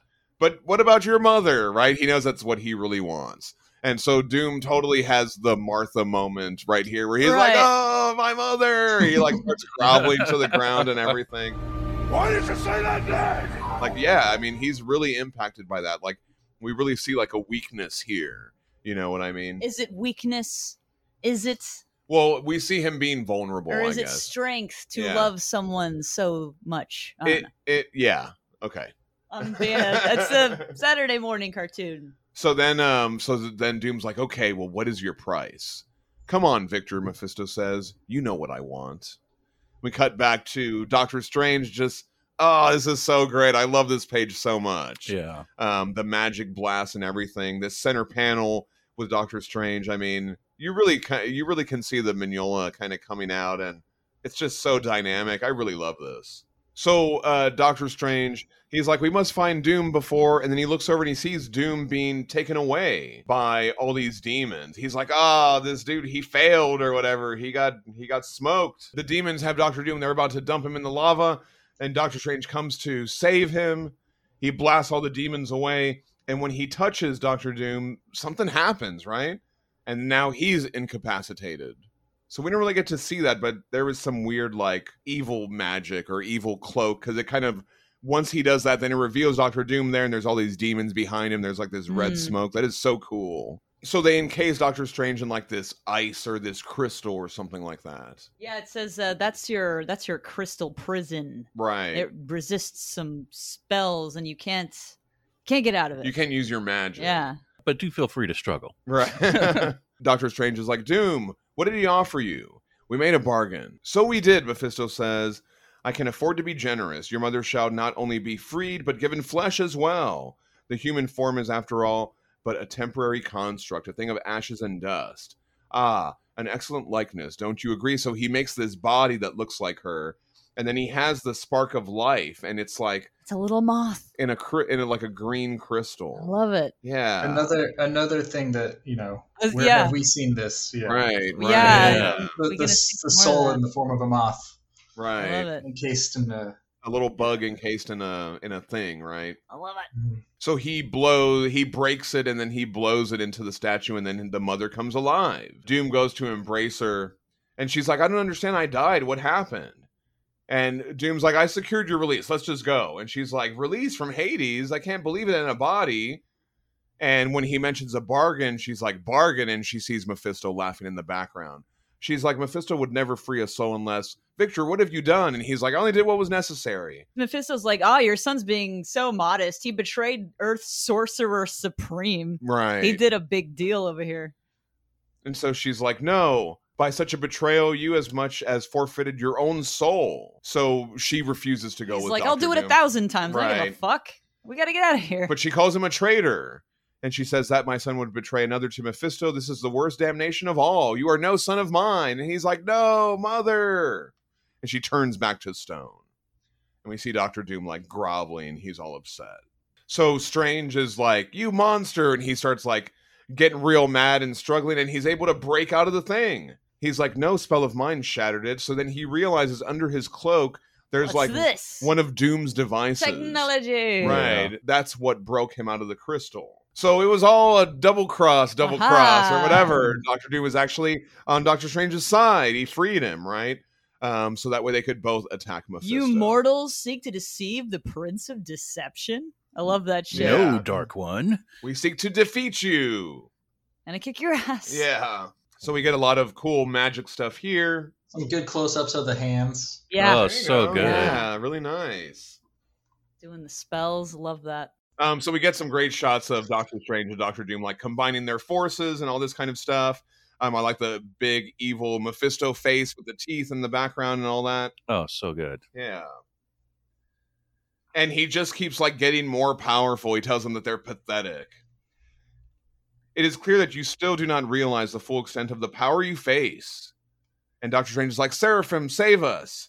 You have called me demon and monster, but I am Lord of Demons, the ultimate monster. I am the living evil. I am Mephisto. This page is fucking awesome. That is cool. Yeah. I mean, it gives me like almost like some Black Flame vibes and just weird Ogdru Jihad stuff. It's like, it's so cool. They went ham with the Kirby crackle. Yeah. Doctor Strange, and at this point, he's encased him and Doctor Doom and the statue of the mom or whatever in like this blue orb. So it's like protecting them from all this like lava and all this stuff that Mephisto's throwing at weird them. Fucking eyes and the... God, it like in my mind, I'm imagining these mouths like continue like swallowing each other and eyes popping up. Like the sense of motion for just one static panel is really great. Yeah. Very psychedelic. You really get like it's all bubbling up and all that kind of stuff. Like a lava lamp made of mouths and eyes. Yes. Of evil, Ross. Evil lava lamp. Evil. So at one point, Dr. Doom's like, open the thing really quick. I'm going to do something. So he opens a little hole in the portal and Dr. Doom throws an antimatter bomb or something like that. Okay. Farewell, Dark Lord, he says, as everything all blows up. Fuck you! But then, so there's this one little sliver, and then Mephisto just breaks out of that, right? Ignorant wretch. He becomes this giant monster that's going to swallow the orb. I love all of that. That is so cool. Really good page. Yeah, that center panel is incredible. And so I guess he does swallow them, right? Because he closes his mouth around them. They're in all the fire. Yeah, I love all this psychedelic shit. It's so great. Strange says, I think salvation lies in, again, opening the shield. Are you mad? We've no weapons on which would be effective against the Dark One, Dr. Doom says. I believe we do. Trust me, Doctor Strange responds. And then so he does his spell. He opens up the portal a little bit, and the life comes out of the statue of the mom, right? Or something? Yeah. What is that? I think it's like her life force. So he's freeing the soul. And Dr. Doom is like, no, what have you done? And there's this giant explosion. And then so we do see that Mephisto did swallow them because now the light of purity is like breaking through his mind. The light of her soul is, Well, they kind of explain that. By refusing Doom's treachery or his betrayal, by doing that, she actually redeemed herself. So now this light of purity is able to break through Mephisto. That's one of the only things that could her soul is escaping the underworld, and it's like she's just shooting up into the heavens like a bullet kind of thing. Right. Out of his head. Yeah. Well, his fucking expression when that's happening is so... Yeah. That's so cool. The art is so good. I love on the next page where he's just like, he's got the tears and the drool and all that. Right. That is an incredible image. Mephisto says, in time, all your souls would have been mine, but now she is lost to me forever, because they did get her to redeem herself, right? He curses them. He blasts them. Fuck off out of here. No. Well, right at the last minute, they go, you can't damn us, monster. If you do, you're going to lose our souls, too. Because we've been redeemed also. And he's like, all right, I'll wait for you to fuck up later. Be gone. I love when they land. So they land and Doctor Strange is like, Doom, you look as battered as I feel. Let me give you a hand. And Doom's just like lying on the ground. And he's like, get away, Doctor. I have no further need of your help. But he not help. But he stays on the ground. He doesn't get up. He just stays on the ground. Like I imagine him just being like, I don't need your help anymore. He's like clearly beat up or whatever. Well, now I am not doing it because you told me to. Now I will not. He's like, all right, stay here. Stay on the floor. Like if you took away panel 3 and just had him from the floor to standing up, like right. you could just do that, but adding that extra panel of him still on the floor, it's a good little bit of comedy and a story that for the most part has been kind of straight, Right. Yeah. And it goes along with his arrogance of like, I don't need help with anything, right? Throwing a little tanty. So Dr. Strange, he tells Boris, okay, see that he gets back to America and I want to be alone. And Dr. Strange is like, don't be a fool. I'll need no one. I have achieved that which I sought. My mother's soul is at last free. Yes, Dr. Strange responds, but only at the cost of her love. Or did you make that sacrifice knowingly? It's like, I want to help my friend, Victor Von Doom. I want to help my friend now. And he's just like, I don't want you to be my friend. Right. And he's like, Doom, and Doom just walks off. Doctor Strange addresses Boris. He could have betrayed me to Mephisto, but he did not. By his actions, Doom gave his mother the chance to find her own redemption. He beat the devil at his own game. Could he have planned all this? And Boris is like, perhaps. And he's got a tear coming down. Like, I don't know, maybe. I should have seen that the master would want more than simply to rescue his mother. He would want to win free and clear, beholden to no one. From what you have said, he has. He owes you nothing, and his mother's soul is free. His dreams of conquest will continue, and for now at least, his soul remains his own. His big old belt buckle. He's just brooding out there like Batman or something. I love that belt buckle, too. I'm the biggest one. And so it goes, and we cut back to the aged Genghis. The soul long in torment has found her salvation, and Doom lives on with the triumph and torment of his own. It was all a vision. Right. And the assistant's like, Honored One, I do not understand. Perhaps you were not meant to, Genghis says. True understanding comes in a moment's flash, but only after years of labor and study diligently, and you may come to understand in a century or so. For now, Acolyte, I would be fed. I hunger. Yes, Exalted One, as you wish. If we get this quote at the end, I thought it was interesting. I stand on the terrible threshold and I see the end and the beginning in each other's arms. Oh. By Stanley Kunitz, 1944. I don't know what that's from. Wow. I'm looking him up, and he was a poet. He lived to be 100 years old. Oh, wow. That's interesting. He was born in 1905 and died in 2006. Whoa. Wow. What a lifetime. Yeah. Well, 1944, that's an interesting year. I wonder if that is about World War II, perhaps. Yeah. I don't know. Right. That's just a guess. I mean... Yeah. He was the poet laureate in 1974 and then again in 2000. Ooh. And so looking at his poetry, it looks like... He would have been in his 90s by then, right? Yeah. That's crazy that he was still doing whatever. That's writing wild. Poems and winning awards. Got a Pulitzer Prize for poetry. Had some books. Passport to War. 1944. Oh, interesting. Passport to War was written in 1944. Oh, okay. There you go. Yeah, yeah. And that's what this quote is from? I don't know. I just think that's an interesting thing. Yeah. Yeah, so I liked the story. I thought it was really cool. I liked the different aspects of Doctor Doom and Doctor Strange and this whole like kind of... I just like those kind of scenes where Doom is like, yeah, Doctor Strange is like, he's awesome, you know what I mean? And Doctor Strange is like, Doom is pretty cool, you know? And like, Doom doesn't want to let anyone know that he needs help or whatever, that he's like getting to the end of, you know, what he can do or... with his magic. I don't know. I just liked all those little character moments that were in there. I do like stuff like that where it's little, you know, two guys that would normally not work together. Now they got to work together and let's see what happens. And I love shit like that. I like the ending because a lot of times when you have to, as a writer, write someone who's outsmarting someone, it can feel really contrived. But I felt like this, it worked. You know, it didn't, it felt like, Doom would have had this all planned out. Maybe he didn't have the details. He didn't know how it was going to exactly play out, but he had the basic shape of this whole plan. Yeah. And I don't know. I like that. It's hard to do as a writer to do stuff like that and not make it feel too obvious or too fakey. It's a great little story. Yeah. Well, and I mean, the idea too that his mom thinks that he did this betrayal and her last words were, you're no son of mine, but he's like, I don't care, I freed her soul. Well, he was counting on her doing that or else his plan wouldn't have worked. So he's that was part of it. He's like, I know my mom and she's not gonna she's not gonna she's not gonna tolerate that. But that's part of his if she had just been like, okay, let's go. Right, like, but like, what would have happened? So, but anyway. that potentially did something to that relationship with him and his mom. But he's like, that's okay. That's his for sacrifice, me. or You know whatever. what I mean? He's like, yeah. I don't need any love. I'm cold-hearted, and it's okay. As the important thing that happened is that I freed her soul, and that's it. Yeah, I mean, it's just like that's all he wanted was her soul freed, and that's it. He doesn't need her love or anything. Right. Kind of like both, like his character underneath the pride and vanity and stuff. His essential character is similar to his mom in that he's going to do whatever it takes to help other people, or if it's someone he wants to.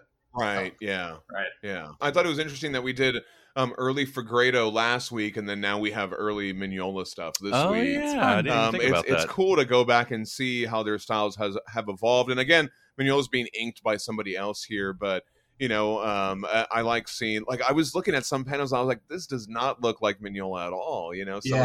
Some of the faces and some of the Doctor Strange faces, I was like, wow. I mean, it still makes sense though. Like, you can kind of see where he's going with that, which is it's interesting. Yeah, but overall, it was so cool. I loved all the psychedelic Kirby stuff. I loved all the devil stuff and the demons, and I mean, I wonder how this collaboration came about, because this is all stuff Mignola likes drawing, is demons. Yeah. So I wonder how that happened.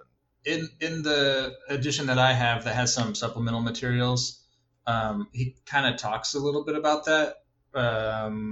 So Roger Stern had wanted to do this graphic novel for a really long time. He was chipping away at the story from 1982, and this came out so it was a while that he sat on it, and he was wanting it to fit within the continuity, and I guess at some point, like, Doom was dead, and then he was brought back to life, and so it kind of just got put off until he's like, you know what, it's just time to do it. And I'm trying to see if it said anything about Mignola. I think he was just available at that time. Nice. Yeah, it says lucky them. It says there were scheduling conflicts, but once the plot was finished, we were able to get Mike Mignola. This was the summer of '87. He had some commitments, so he wasn't able to start drawing until late in '87. But that's all it really says. Would this be before or after that Wolverine one he did?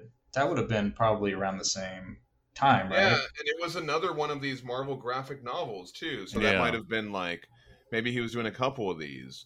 That's 90, so that's after this one. Okay. Cool. Yeah. Awesome. We should come back and look at that one sometime. Is this the first time we ever see, like, Doctor Strange and Doctor Doom ever really team up together? So in the back matter, I guess some of the stuff that happens in this is kind of alluded to. So I guess there was a comic where Doom briefly considered becoming Strange's apprentice and then decided not to. Okay. And then the Genghis has appeared before. So he kind of, Roger Stern, like, kind of took these little snippets of things. There was a special about the yearly competition that Doom would have to try to free his mother's soul. And it was just like just a little one-off story that no one ever did anything with. So he kind of took these little elements and tied them together. That's awesome. Yeah. Very cool. Thank you for pointing that out, Ross. The reason I was asking if this was like the first time that they've teamed up, because I know, like, Hickman used Doctor Doom and Doctor Strange together as allies, and so I was just kind of, I think this was like the thing that kind of like prior to this, Doom's mystical stuff hadn't really been explored. It was nice. He was more of just like a mad scientist at the up till that's awesome. I like to know that, like, maybe this kind of kicked off more explorations on that side of his character. That was awesome. Very cool. That was a great pick. I hope that you guys enjoyed this comic and the episode. It was so great having you on, Ross. Can you tell us, like, what are you working on right now? Do you have anything to plug? Yeah, I'm always working on things. I'm trying to get all of the Stomped issue 3 rewards shipped out. I'm behind because I'm working on a webtoon comic for a contest, and so that's got a deadline. So I've been trying to make sure I meet that deadline. Awesome. Yeah. Very cool. So, Ross, we were talking a little bit about this off the air. You're going to be submitting some work for this contest on Webtoon, and then once you've submitted it, we can go in there and vote for you if we wanted to. Yeah, so, I don't know if it's voting necessarily, but definitely getting traffic and likes is going to put it higher up on the page. Yes. Algorithm. Yeah. Yes, exactly. So when that is ready, we'll definitely be linking that on our social media for you guys to check out. But in the meantime, if you want to go ahead and get on Webtoon and sign up, I went ahead and did that already. I was actually checking out some of the comics on there. It's free. I thought that was pretty cool. It's all free. You can support creators though if you wish, which is a cool little feature of that. Yeah, that's super awesome. So anyway, I'm so excited, Ross, to see your work in there. And we'll definitely be sharing it on our social media when that happens. Do you have a drop date for that? I'm trying to get it done by 4th of July. Oh, okay. So Monday. Yeah. So the week that this show comes out, so that if it's come out, it'll be in the show notes for this episode. So check that out. And if it's not on there, it'll be on our link tree on our social media. So you can check that out as well. Awesome, Ross. Well, thank you so much for coming on and hanging out with us to talk Doctor Strange. Yeah, thank you. Doctor Strange. Who's the guy from Venture Brothers? I'm surprised you never did the impression. Oh. This whole episode. Byron Orpheus. Yeah. Dr. Orpheus. I just started rewatching that. Orpheus. Yeah. That whole thing. He's the Doctor Strange amalgam for that universe, or the Doctor Strange proxy for that universe.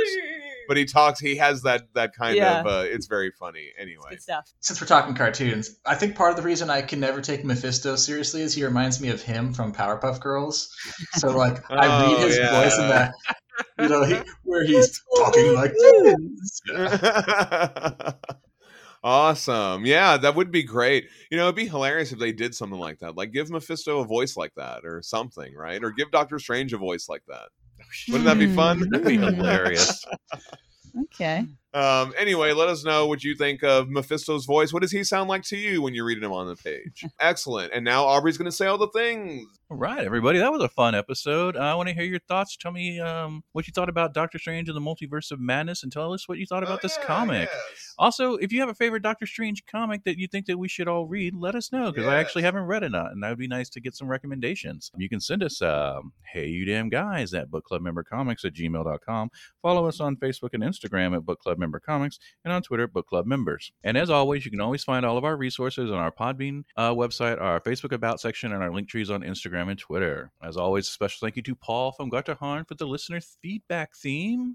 Yes, thank you, Paul. I want to thank Ross Radke for joining us today. Thank you, Ross. Book Club member. Yeah. Check the show notes for his shop and his store and the links to get all his stuff. If you haven't gotten the Stomp issues, you have a couple of print copies left of that stuff, Ross? Once all the rewards are shipped out, I'll update the website so people can still get it. And the PDFs are always available if people just want to, throw a few dollars my way and get the digital. Excellent. Yes, all the links to that will be in the show notes. Nice. Thank you. Also, thank you, John, for your editing amazing skills. Thank you, Danielle, for all your awesome thoughts. I'm just saying things. You can find the podcast wherever you get your podcast from, and when you're there, open it up and give us that 5-star review. Every little bit helps. And if you're enjoying what you're hearing here, tell a friend.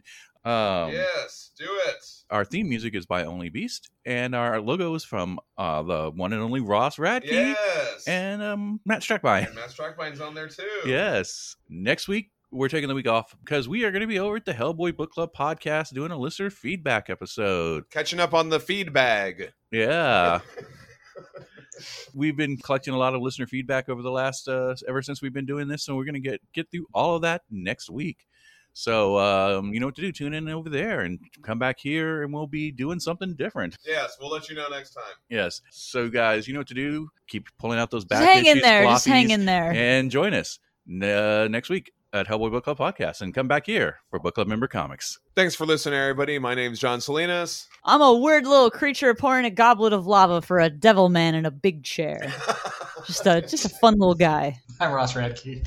So hard to follow you every time. Yeah. And I'm Aubrey Lovelace, and of course I am. Who else would I be? Aw. Ross Radke, Ross Book Club Radke. member. Yes.